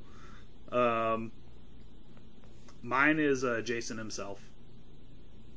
That's a good one. It is. Yeah. I love the. Honestly, I thought his face looked really good in the movie, and I love him like the animatronic puppet of him falling on the axe or on the knife. He's just really like letting it sink into his head, and then you see Corey Feldman just fucking slash him to death, which is so it's good. so awesome. Ooh, now I want to ask you about that real quick to break up the gimmicks. Yeah. What did you think about that that ending, the cliffhanger ending of Corey Feldman has become shoehorn? The monster? Yeah, it was a little bit. Did you just the studio wanted a sequel, so they're just like, hey, in the editing room, let's do a part where Corey Feldman's eyes are open and then put some spooky movie over that. Yeah, that's fair. Sorry. Mission accomplished. Vanessa just let the dog in. Vanessa, say something. I really loved the part when Michael Myers popped out of nowhere and just killed the pumpkin really, really good. And Laurie. Wrong franchise? Wrong franchise. I can't believe that's not in my notes. She does. And I did want to publicly apologize for last week's episode when I seemed like a real douchebag when Vanessa chimed in and was talking, and I said, "That's real compelling audio, babe." I want to say for the record, I thought the mic wouldn't pick up Vanessa, and that's why I was saying it. Not because I didn't care about what Vanessa was saying. I thought it was just going to be me reacting to something no one could hear. I love Vanessa and want her to be on this more. And if her mom didn't just get into town, she would be joining us for part 5, actually. That is true. That is 100% true. I would be. Yeah. So, sorry for there seeming are a like lot a of douche. things to say about part 5. I've never seen anybody more sorry than Denny was after we stopped recording. Yeah, no. Vanessa came in and apologized to us for interrupting, and I was like, no, interrupt. It's better than what we normally do. We want to have you on the show. I just thought that the mic wouldn't pick you up, and then it did. So if you listen to our last episode, I just sound like a real asshole, and I'm just so sorry. I would not mean to treat my wife that way, and I'm sorry for how it came across. You are so fine. It is all good. I love you. All is and forgiven. I love you, Greg. And I love Friday the 13th. And Jason will return forever and ever. Amen. Farewell, friends. Amen. Goodbye, Vanessa. Bye. Bye, Vanessa. She's great. She just graduated. Pretty cool. Are we doing a seamless edit? Or No, that's just... I'm Oh, fine okay. leaving it, or you? Yeah, I'm You can fine decide with what you want whatever. to do. Greg, what's your critical score for Friday the 13th Part 4? I forgot we hadn't done that yet. Oh, shit. We're gonna have to do a 22 out of 40, which is Oh, only a shit. 5.5 out of 10. What's your justification? I just don't feel like I was super engaged with a lot of Yeah. it. I feel like it was a lot less interesting with the motivation, a lot less interesting with like the patterns of kills. Mm-hmm. It was just like, here's some horny weirdos, they're gonna die. Yeah.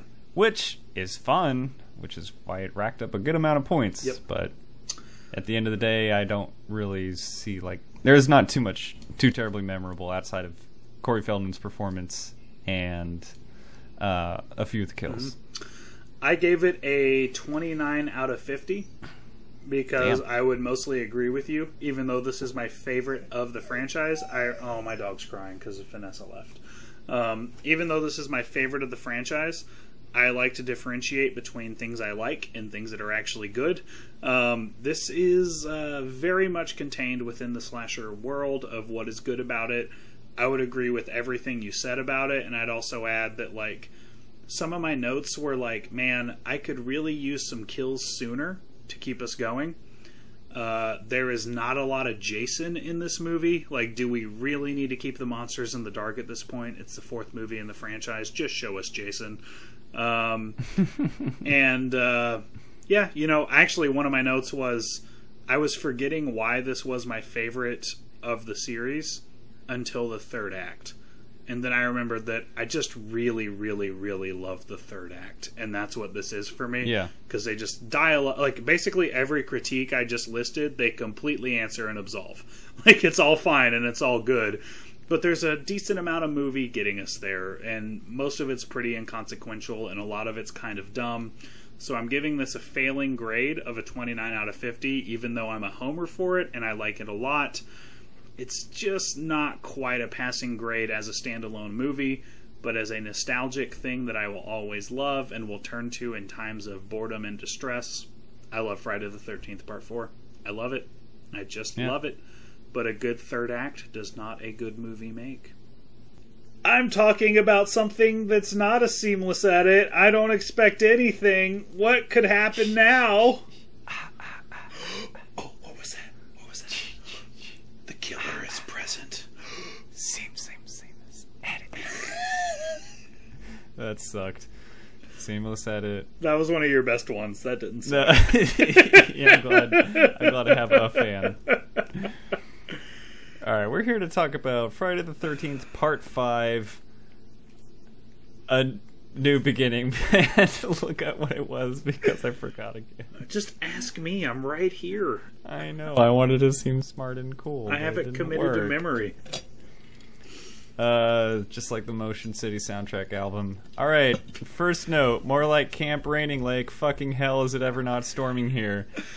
Greg, you're jumping right past the synopsis. I don't care. So, what way to end a final chapter than with a new beginning? What a way to kill a franchise. What better way to end a story than totally start a new one? Friday the 13th, Part 5. A new beginning. I almost said a new chapter. Well, I can't get this right. It was the final chapter. The least they could have done was give us some conceptual symmetry. Yeah, like a 5-part here, Part A, 5-part Part B. Yeah. Culminating in a space journey. Well, if you waited long enough. You only had to wait 5 more parts to get the space journey. Yeah, but that's a lot more years in real time. Part 5, we're how many years in the future? Ooh, a lot. After Part 4, well, further along, Tommy's all grown up. He's an adult, clearly dealing with the trauma of being attacked by and eventually killing the mass murderer known as Jason Voorhees. He's having trouble coming to terms with it mentally, and he is taken to a mental institution, which is at a camp. And I wanted to ask you this: is this Camp Crystal Lake? Did they ever say where this place is? It's not Camp Crystal Lake. No, it's just a place. It's a place. Okay, why is Jason at place? Well, but he's not. What? Just this is so fucking dumb. All right, go ahead. The answer is because there were a lot of rewrites. Basically, Corey Feldman wanted to return for this movie because he loved the Friday the 13th franchise, but he was doing the Goonies, so he had some bigger fish to fry. So they rewrote it for Tommy Jarvis to be older. However, Corey Feldman insisted that he return to do at least a cameo. So that's how we got our opening scene. I'm glad he did. No, it was really, really great. Yeah, this is some weird halfway house with no rules for people with violent Just tendencies in the middle of nowhere. They were trying to commit to... We'll just rip the Band-Aid off. They were trying to commit to Jason being dead, and basically, in the spirit of ripping off Halloween, they wanted to take the franchise in a new direction, like they did with Halloween 3, and they failed, like they did with Halloween 3. So they continued to... This killed the box office, killed the franchise. People wanted to see Jason. They didn't want to see a new beginning. And that's why Part 6 is called Jason Lives. Because they wanted to be really clear that Jason Voorhees was back. Friday the 13th, Part 6, Jason's in the movie. Yeah. The money was never the same. They still did well, but the money was never the same. This is really what killed the franchise. On one hand, I respect them for actually trying to hold true to their own story and having Jason be dead. But also, the franchise can't really exist without a Voorhees. And, Jason Voorhees, that's a name that just works. Yeah. Tommy Jarvis? The Masked Killer Tommy Jarvis? It's not the same. It sucks. Man. It's not the same. And it's not to say, we totally hate the movie or anything, but I love this movie. I fucking love it. It's going in two different directions for me. On one hand, especially compared to Part 4, the budget feels better spent, and it, feels like it's a little more polished, and we're on the right track, and then over this way... story's going off this way, Jason's not here, the story doesn't make any fucking sense. The story is the drizzling shits. The things that are getting better are overshadowed by the things that are getting substantially worse. So I think this is probably the movie in the franchise that I've actually watched the most. And I really wish Vanessa was here to talk about it, because we've watched it so many times together. When people want to watch this franchise and really don't have any interest, first I make them watch the first one, like I said, and then I show them this, because it's the most fun movie in the franchise. It is. Oh yeah, it holds your attention. It's so not bad, fun. Boring. It's bad. What the hell's going on? No, whatever. Here we go. Here's the next death. We've talked several times on this podcast about how we watched a movie that people say is so bad it's good, and we just think it's actually good. And we have watched several movies that are so bad it's bad. I genuinely think this is our first so bad it's good movie on the franchise. This is such an enjoyable clusterfuck. It's so fun to watch, and it is so fucking bonkers. I was trying to assuade Greg because he was rooting for Part 8 to win the fan poll. And I was because I didn't know any better. No, sure, and I love Part 8 too, and I don't think we would have had a bad time watching and reviewing it. But I was like, just trust me, you want to watch Part 5. Just trust me on this. I can't really sell it as a better concept than Jason Taking Manhattan, but trust me, you want to see this movie, because it is just so off the wall crazy. It's just I'm glad I listened. So weird. It's so weird. I voted for it. Yeah, I voted. Well, I think I voted for Part 8, but I did convince others to vote for Part 5. Thank you, audience, for making the right choice, because I don't want to see people on a boat. I want to see them in a nondescript camp for crazies, according to the kid that lives at the camp, who's not afraid to say it to these people's face. Yep.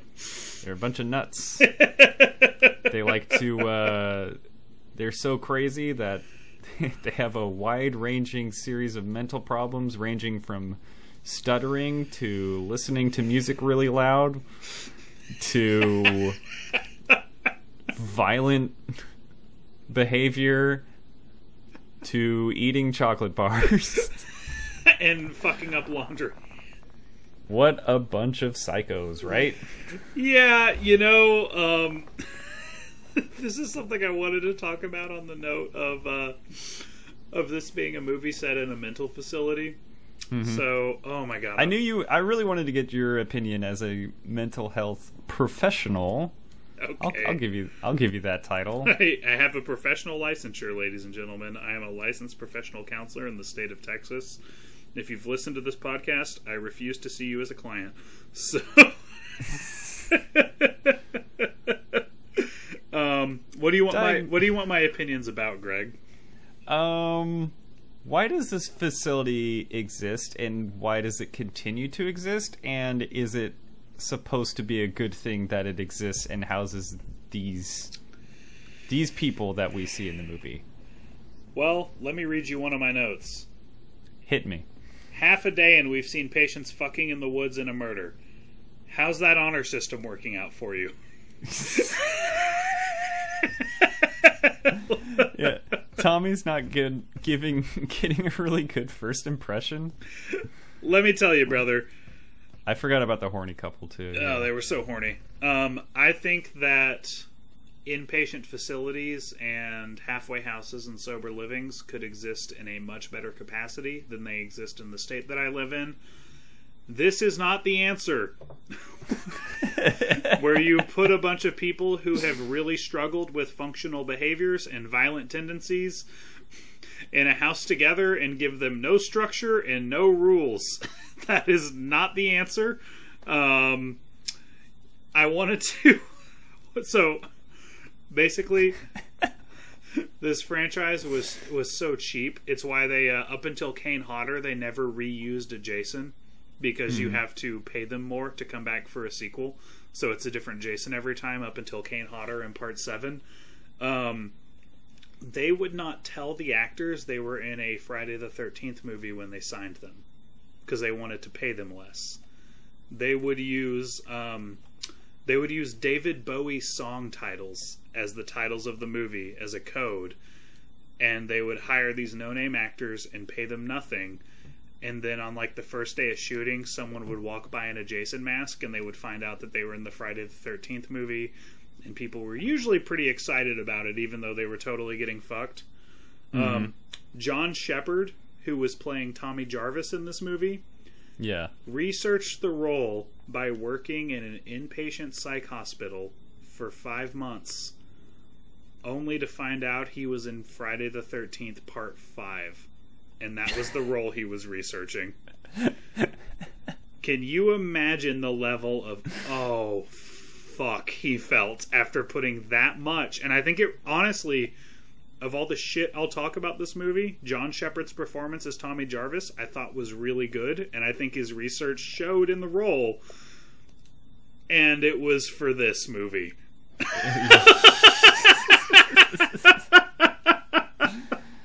Poor fella, man. Poor fella. He put his heart and soul into this movie. It's just a lot of overkill for this. Because you're right. He got a great performance. Uh-huh. He nailed it. His research came through. And let me tell you, man. Working in a psych hospital is not an easy task. That is not fun. It is hard work. Usually very unsupported and difficult work with people who need much better services than the resources you are able to offer them. And can I offer a silver lining? Yes. At least you'll look really natural on the 5th installment of a slasher film franchise. Still waiting, everyone. Still waiting for someone to make me an offer. On that note, John Shepherd, this is not his fault. Don't you think they could have got someone who looked a little more like Corey Feldman to play the grown-up Tommy Jarvis? Oh, yeah. He looked nothing like him. It was not clear to start. No. Man,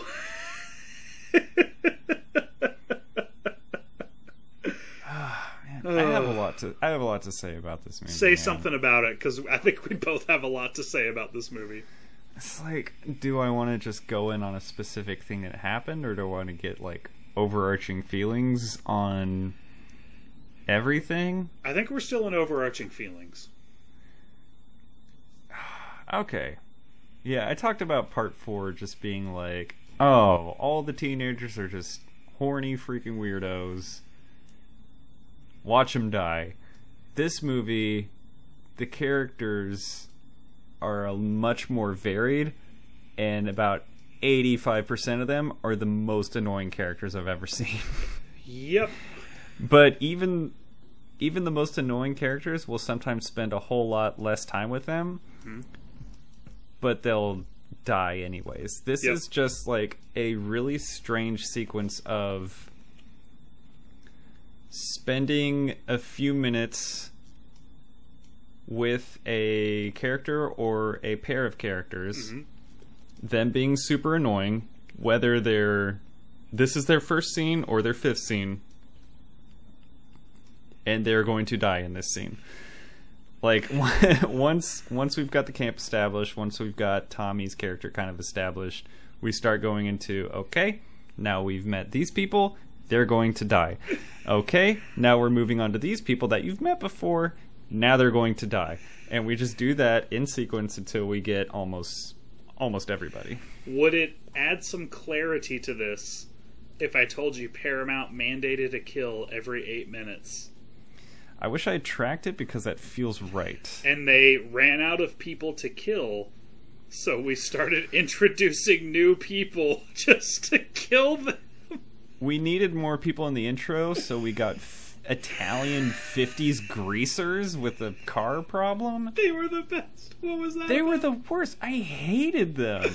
You didn't like the Rat-tat-tat-tatooey song? This movie had great songs. Great songs in it. That was in my notes. A rat-a-tat-tat-tatooey. Come on, asshole. Rat-a-tat-tat-tatooey. Fucking guy. Can't get the car working. Rat-a-tat-tat. It's just, oh. Can I ask you a question about that scene? Hit me. In the context of Jason the Showman, which really, spoiler alert, everyone, this is Roy the Showman, and we'll get into that failed twist in a minute. Yeah. Oh my god. Yeah. Go ahead. Do you think he fixed the car for them? Because the car was broken. He killed the guy who couldn't fix it, and then the car was fixed. It worked finally, and then he killed the guy who wanted. Do you think he fixed the car? I think he did. I like to believe he fixed the car. You know, like, the best way. The best way to fix something, sometimes you just gotta, like, give it a solid smack. You just hit it. Yeah. And I think he accidentally hit it with 160 pounds of dead person weight, smacked the engine, and it started working. How cool is it when he shoved the road flare down that guy's throat? If the head didn't look so fake, I'd say it was pretty great. But I liked it even with the I fake loved head. the idea of it. Rat-a-tat-tat-tatooey. I'm gonna kick your ass, you piece of shit. Rat-a-tat-tat-tat-tatoo. Why were they greasers? God. Why were they greasers? Why were they? He, like, almost pulled out a comb and started, like, yeah, let's go to the soda fountain. Oh, man. Those two characters were one of the most random things in this random-ass convoluted movie and a random-ass convoluted franchise. And they're, like, up there with all-time, what the fuck was that about? In the entire Friday the 13th series. Oh, man. That is a Jason X holodeck scene level of, like, what the hell was that? But way, way less fun or funny. Speaking of random and non sequitur, Ethel and Junior. Oh, my least favorite. They're my most favorite. I hated them. I've had a long-standing theory that the script wasn't long enough, and they literally cut and pasted a couple of scenes of dialogue from a hillbilly comedy. That's how we got Ethel and Junior. Loved them. Like, it felt like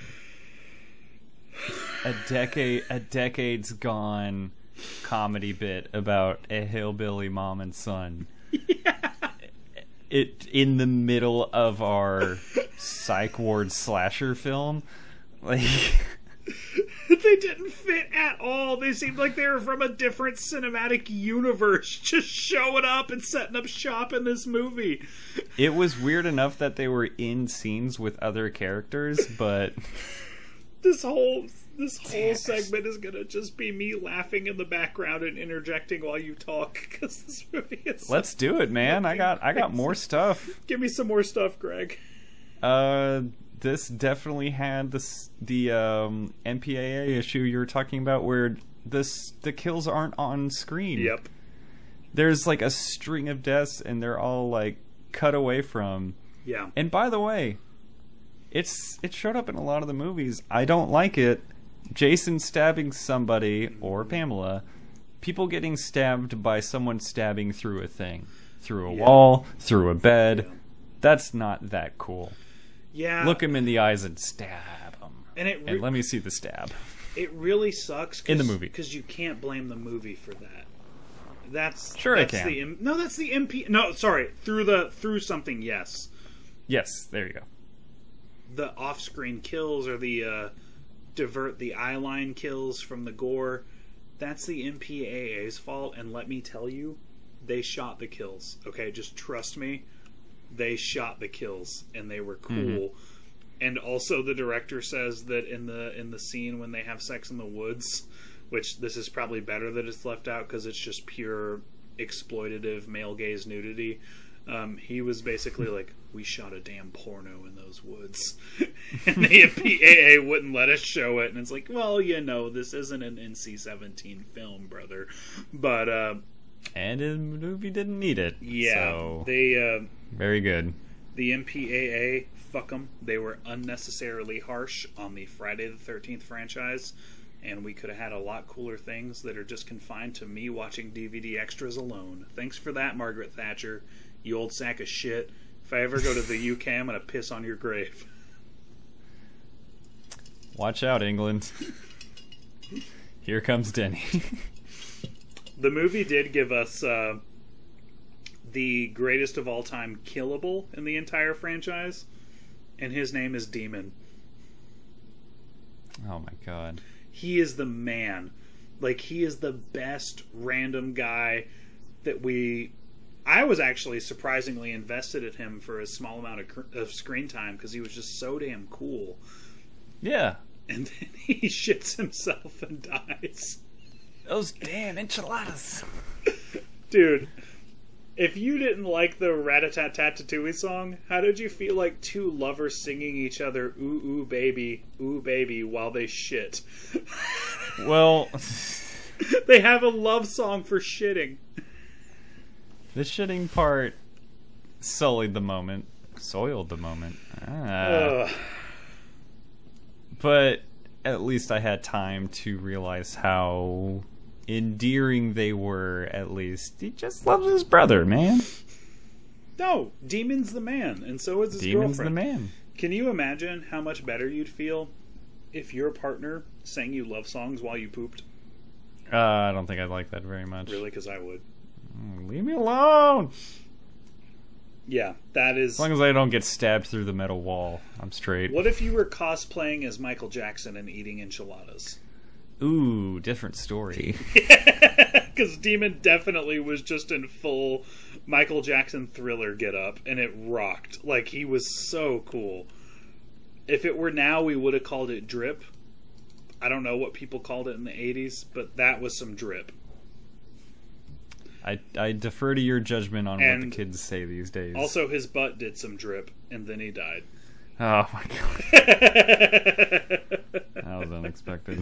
Should have seen that one coming. So, this is what I want to know, Greg. As a guy who went in cold, who did you think was the killer? What's your whole thought on this whole twist? Yeah, I knew it was Roy. From when? From when they're cleaning up the highway from the greasers that died. Wow. And because I accidentally read the synopsis of that doesn't count. It does count because I couldn't go in ice cold. It's just like the synopsis of the story on the app is just like somebody it was like either somebody pretending to be Jason or somebody that looks like Jason. I forget how they said it, Yeah. but it was just like somebody is killing all these people, and I was just like, it's this guy. It was such an awkward scene with like the sheriff at the scene where the greasers were dead, and then Roy's just standing there like, "You talking to me, sheriff?" "No." "What?" And he's just like, "Okay." Like while he's holding a dead body, and he's just like smiles and shuffles away with his corpse. And I was like, I think it might be that guy, but I didn't know why. That's a bummer that you knew it was an imposter, because I really wanted to know someone going in Cold's thoughts, because they definitely tried to basically keep you guessing of like, is Jason back? Is it Tommy? Is it somebody else? Was there ever a moment where you thought it might be Tommy?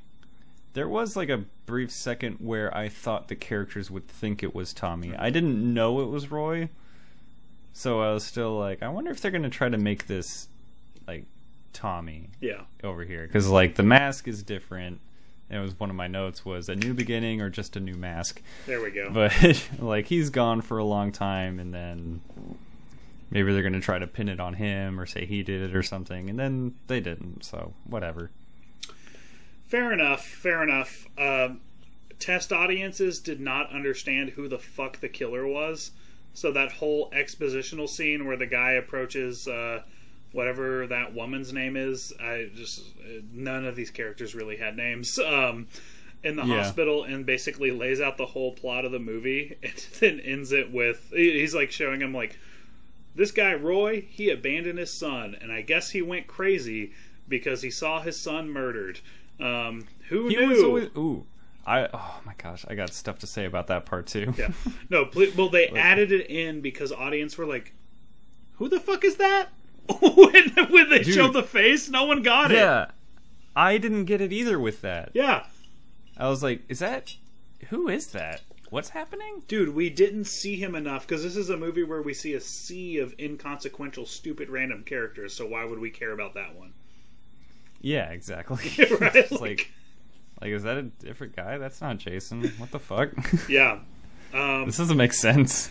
I hated that he ended up saying, I guess he used the Jason thing to cover up with. Thanks for that, after you explained the whole fucking movie. Oh my god.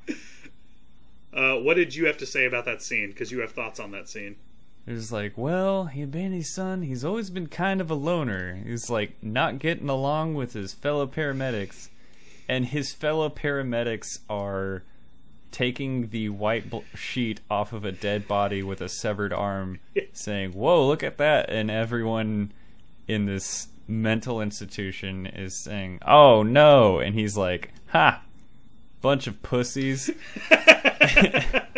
And is Roy supposed to be joining in on that? Like, ha, yeah. Can't believe they're not thinking this is the coolest thing ever. Does that make Roy a loner? I hope not, because that sucks. Honestly, probably, with how traumatized paramedics typically are and how little they're allowed to talk about the shit they've seen, it might. I'll let paramedics comment further on that, but it's a hard job where you see some fucked up shit. Yeah, it was the equivalent, it was the ultimate example of, it was the guy who served them coffee at the beginning, of just like a stupid, lazy twist that made no sense with the story. Like, yeah. A good twist is a twist that they spoiled without you realizing it. Like you should look back and be like, oh my God, how did I not see that? They were telling me that. And this is not the case. It's who? Roy? What the fuck is Roy? That paramedic? What?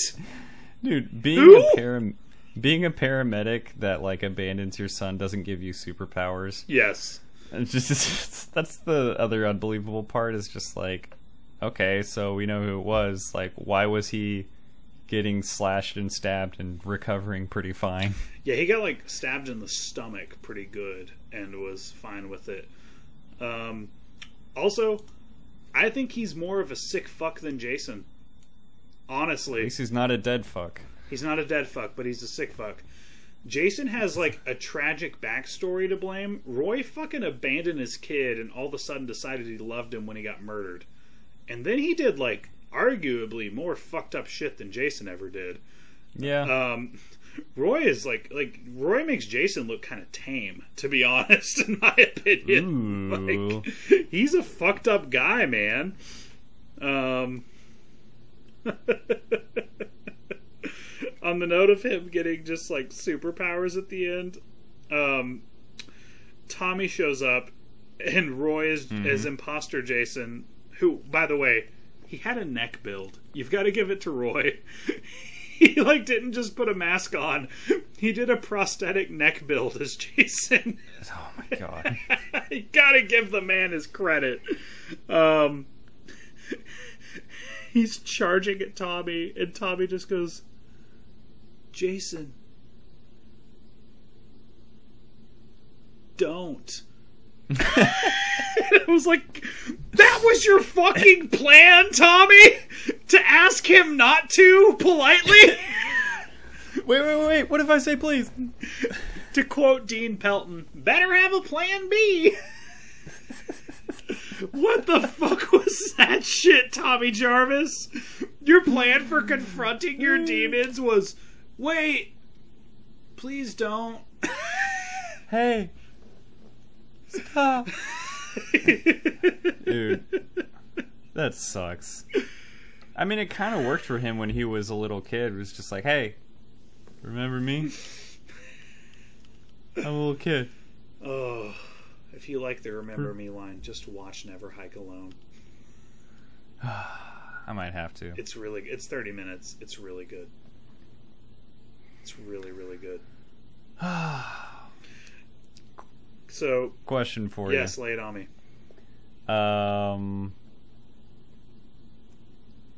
Is Jason's act of throwing bodies through windows that characters just walked by a really cool party trick? Because I think it is. Yeah, it seems to reference part 2 where he jumps through a window. It's like the big climactic scare. They got really into windows. Also, so did the entire Texas Chainsaw Massacre franchise. It's crazy how many people get thrown through windows in there. They just discovered glass that breaks easily. Yeah, it's in like every damn movie. But yeah, it's Jason's favorite party trick. We know he's a showman. He loves to do that. Yeah, that's Jason's favorite thing to do, without a doubt. Other than murder people, he likes to throw them through windows first. Make him fear him. Dude, I want to talk about more of the other characters, but there's just so many. Yeah. My favorite character in this movie is Vi. She is she is the what Wet Hot American Summer would title the Cure Girl. I first of all loved that I first, without a doubt, loved her doing the robot. That's the best robot ever done ever. She's so good at it. I loved that after one of the only sincere moments in the whole movie, where the dude who is stuttering a lot shoots a shot with the girl he has a crush on, and Robin's her name. She just laughs, and it actually is just like, oh man, what a horrible moment for both of them. That he very poorly verbally asked for sex with a girl he has feelings for, and she's so uncomfortable that all she could think to do is laugh, and she feels bad about how she made him feel, but also what else are you she was just watching a movie, and she got propositioned for sex. And then you have this just funky bass line playing from Violet's room right after that really actually emotional moment. One of the only moments that actually landed with me in the movie. And it's just and she Robin's crying in the hallway, and it's so awesome. It's a stupid line. Vanessa, who could not be here with us because she's seeing her mom right now, actually had a note that she wished Violet lived, or Vi lived through the. I'm assuming it's short for Violet. They called her Vi.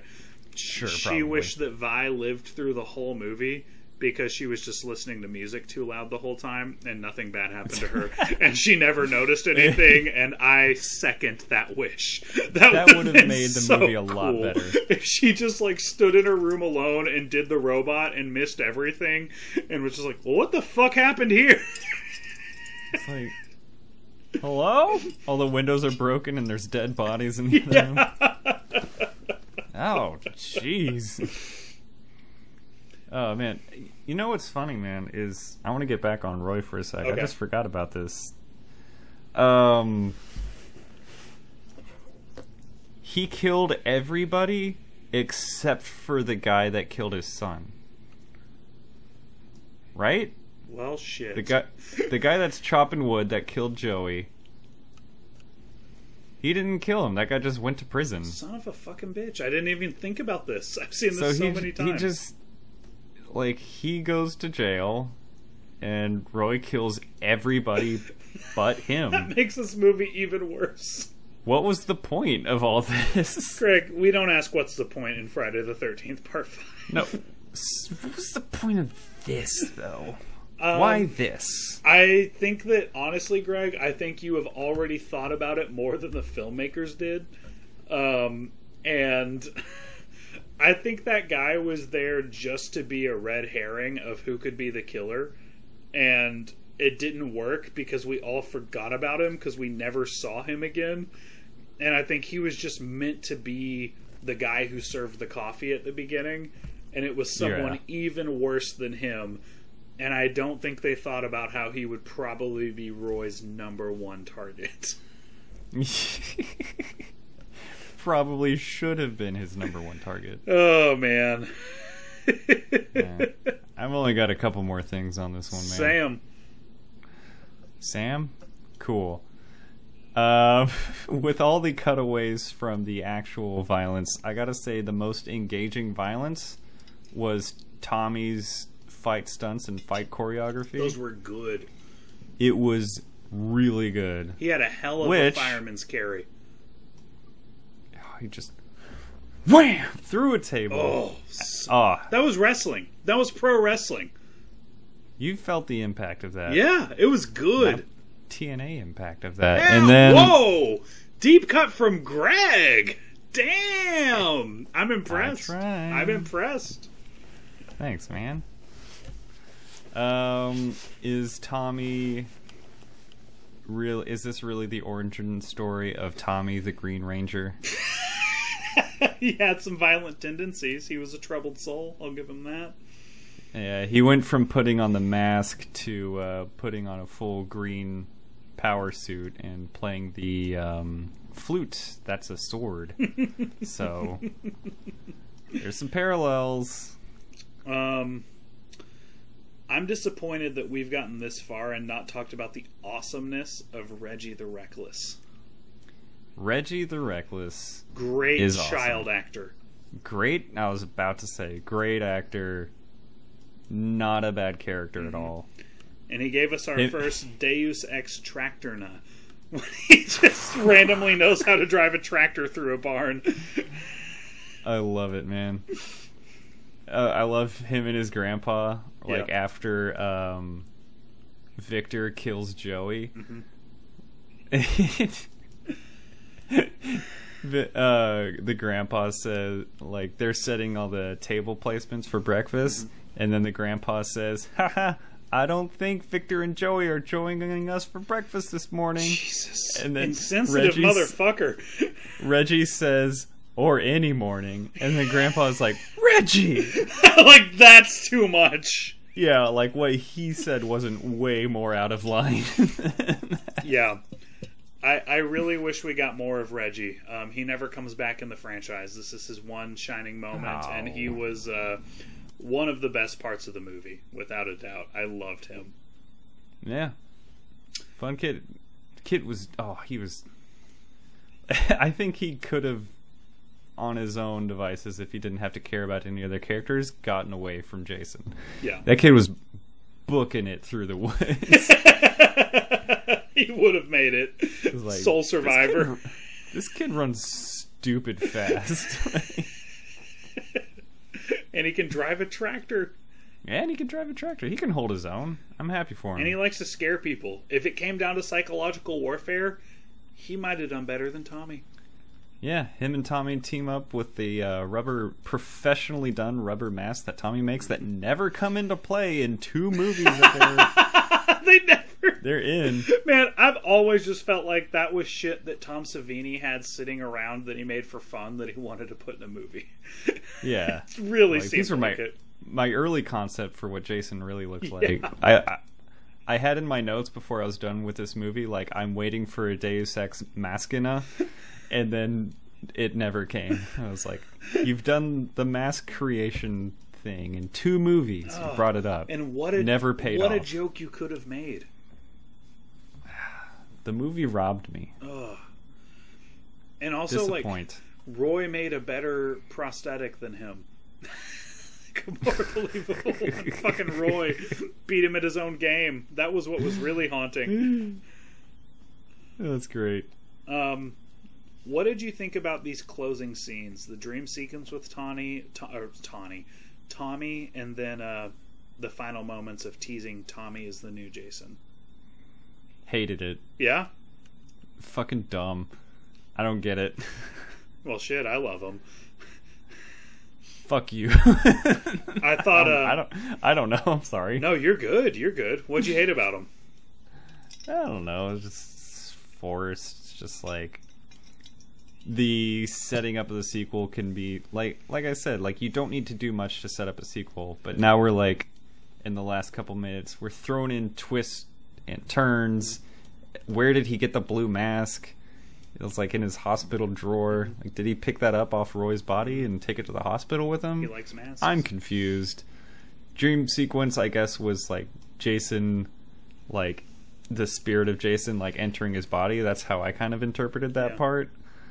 How cool did Jason look in that sequence, though? With like the blood caked behind the mask. That was really fucking cool. Really cool. With like the gash in the head. Yeah, yeah. Visually cool, and then like Tommy, you can see his eyes behind the mask. Looked cool. Mm-hmm. I hated it because it didn't make any sense. Well, sure, and that's fine, and it's true. I thought it was a cool way to end the movie. I don't think it was a cool direction for the franchise, but it was a cool way to end the movie. Thankfully, they just completely retconned it, and it was never acknowledged again. And you'll be happy to know that Part 6 opens with the exact same scene that Part 5 opened with, except it's not a dream. And Tommy just tries to kill Jason for all and digs up his grave, and then accidentally gets him struck by lightning and reanimates Jason's zombie corpse. So that's if you hated this, don't worry, because it's never acknowledged. And it does not exist in the rest of the series. I do appreciate that very much. I thought it was cool. I don't think I needed to see a Part 6 where Tommy is the killer, but I did think it was a cool way to end Part 5. I did like it. Well, they also introed this one with Jason getting dug up from a grave. Like, at some point, you just gotta bury him deeper, you know?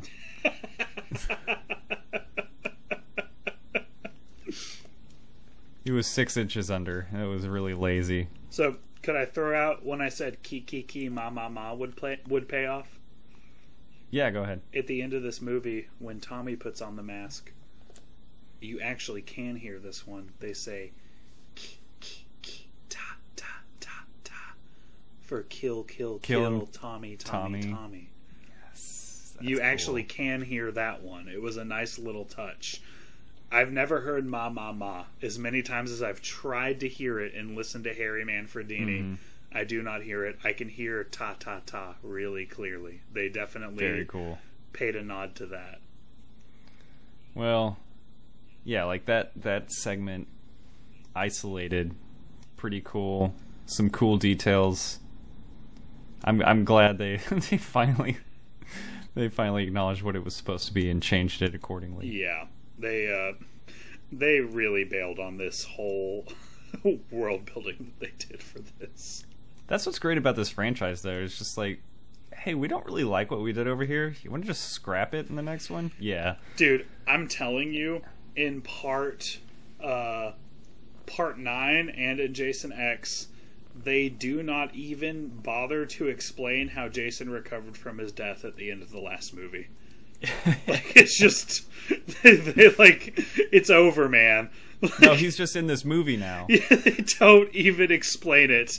And that's why I've said, like, dude, this is my favorite franchise ever. I love every single movie in it. Do not take it seriously. They don't take themselves seriously. You're a fucking idiot if you're taking something seriously that the filmmakers did not take seriously.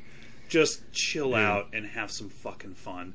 They're fun. That message reigns true for fans of another franchise that had to suffer through similar things. Star Wars. I don't think I can say the same thing about that. The filmmakers definitely pretended to take themselves seriously.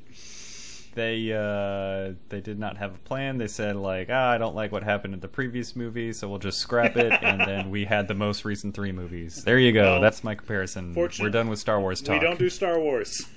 We don't do Star Wars, but every once in a while we'll give it a cool 20 seconds. I mean, you can't talk about movies in America without talking about Star Wars. Like, it's that influential. Yeah. The good and the bad.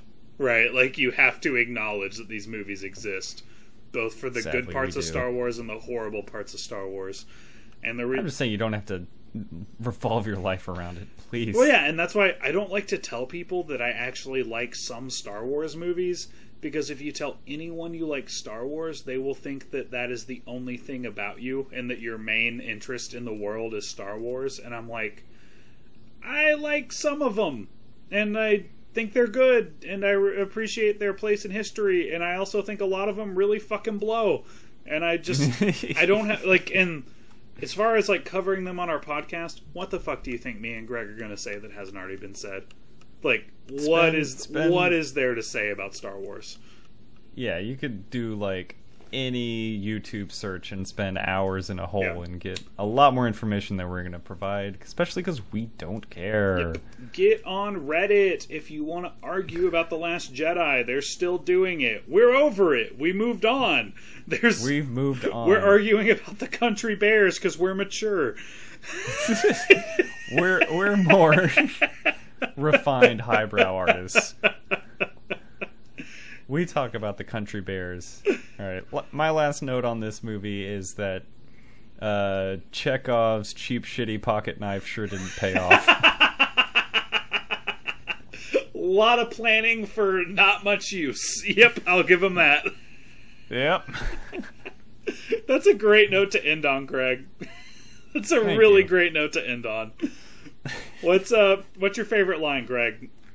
My favorite line is from my second least favorite pair of characters, the Greasers, where one of them walks into the woods and says he's gonna crap, and the other one says, crap my ass. Ooh, that one was in the running for me. Crap my ass? Yeah. So, on Facebook, Zach Lucial-Paul posted that this was the best line in the history of cinema, and I watched this movie to see if something topped it, and it didn't. Mine is going to go with what Zach Lucial-Paul told me, which is, You big dildo, eat your fucking slop!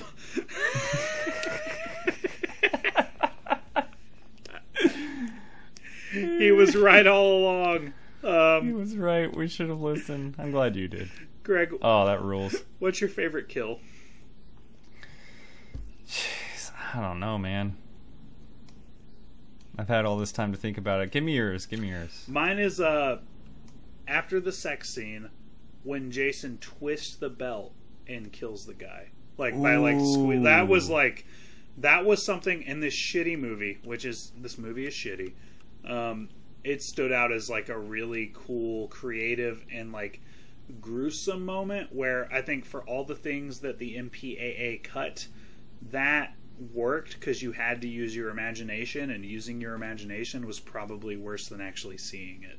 I loved the belt twist kill, and I have my my NECA Roy the Imposter Jason action figure. I have a lot of his accessories in a box, but I have him holding the belt on my shelf right now because it's my favorite kill in the movie. That's great.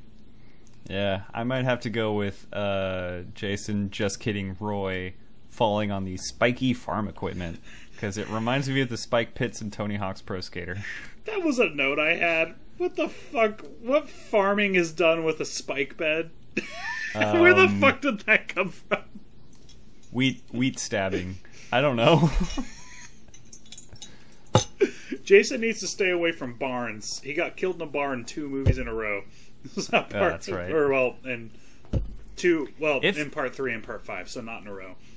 If the tractor had actually killed him, I think that would have been my favorite kill, like by a landslide. Reggie deserved it.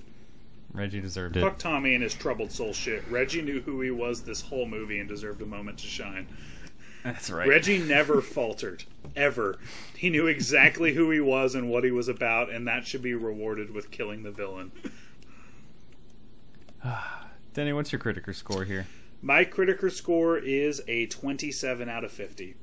Wow. I cannot call this a good movie in any way, but personality goes a long way, to quote Jules in Pulp Fiction. And this movie has personality. I love this movie. I have watched it so many times. I think it is so unbelievably fun, and that redeems a lot of how shitty it is. Still definitely a failing grade. Like not even close to being a good or great movie. But hey, 30 is a passing. This gets a 27 off pure charm alone. Well, I wish I felt the same way.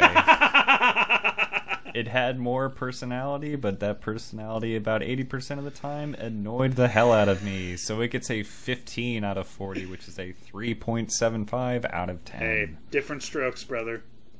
But for the record, what did you give Country Bears? Do we have to talk about it? What did 25 out of 40. You rated the Country Bears 10 points higher than this movie. I sure did. This movie annoyed you more than the Country Bears. Yep. Well, everyone, thank you for listening to our podcast. This is our last episode. Welcome It's to our been a final wild episode. ride. It's been a wild ride with us two. This movie annoyed you more than the motherfucking Country Bears. Speaking of wild rides, I bet you can't wait for the Country Bears. I love the ride.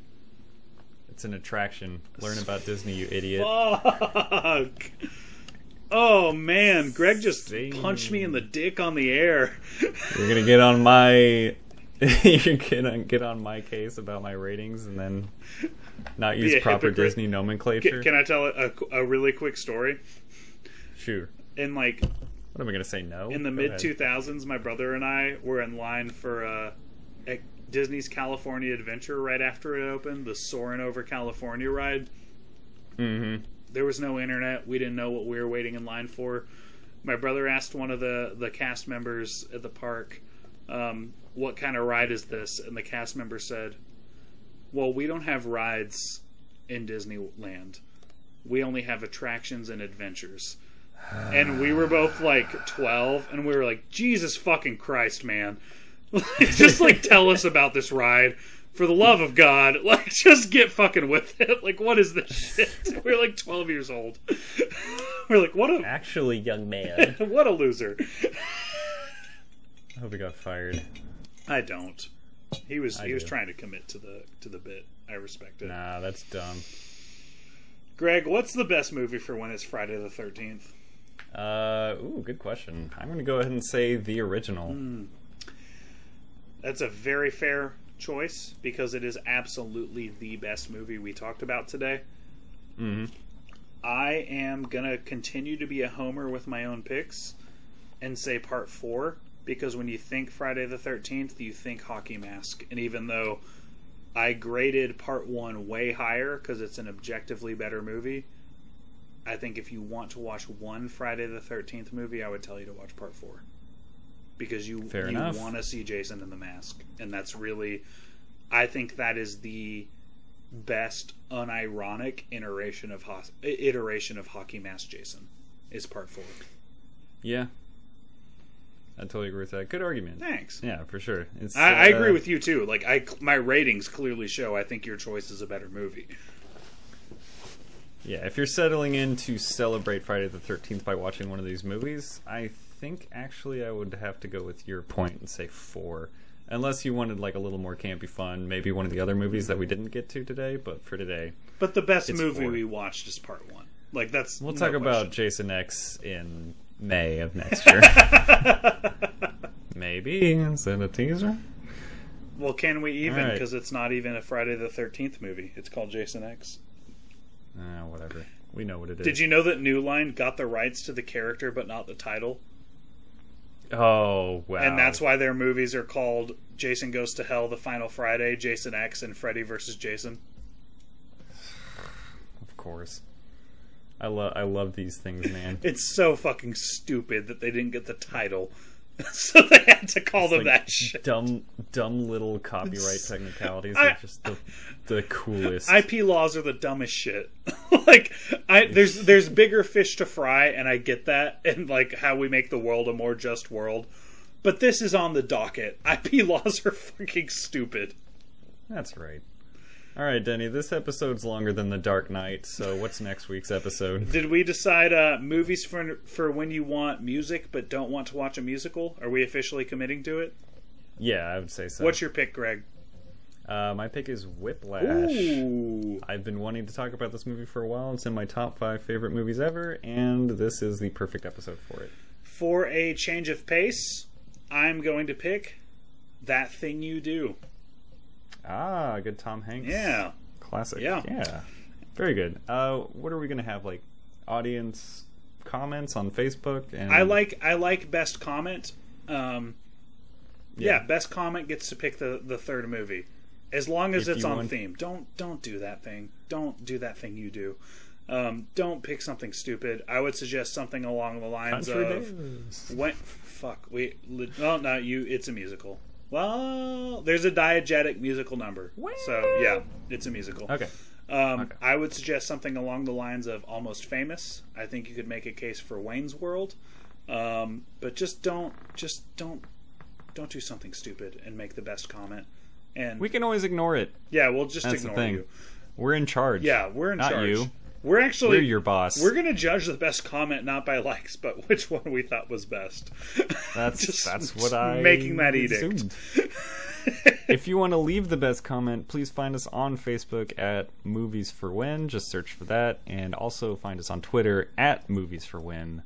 We'll have polls for future episodes and movie selections for stuff like this, and you'll always know what episode we're doing next. It rules. This is the happiest I've ever been at the end of an episode because we usually watch at least one movie I hate, and it's usually last, and I usually end in a bad mood. I'm on cloud 9 right now. I love these movies. Hell yeah, man. While you're all the way up there on Cloud 9, do you want to hit us with a catchphrase? Boy, do I. For Greg Work, the Legwork Johnson, I'm Denny the Talent Taylor, and this has been Movies for When? We already told you when. Oh my god, Alice Cooper! He's back! He's the man behind the mask. And he's out of control. He's back! I liked it better He's when the it was man Alien Ant behind- Farm. I want you to be Show's free! over.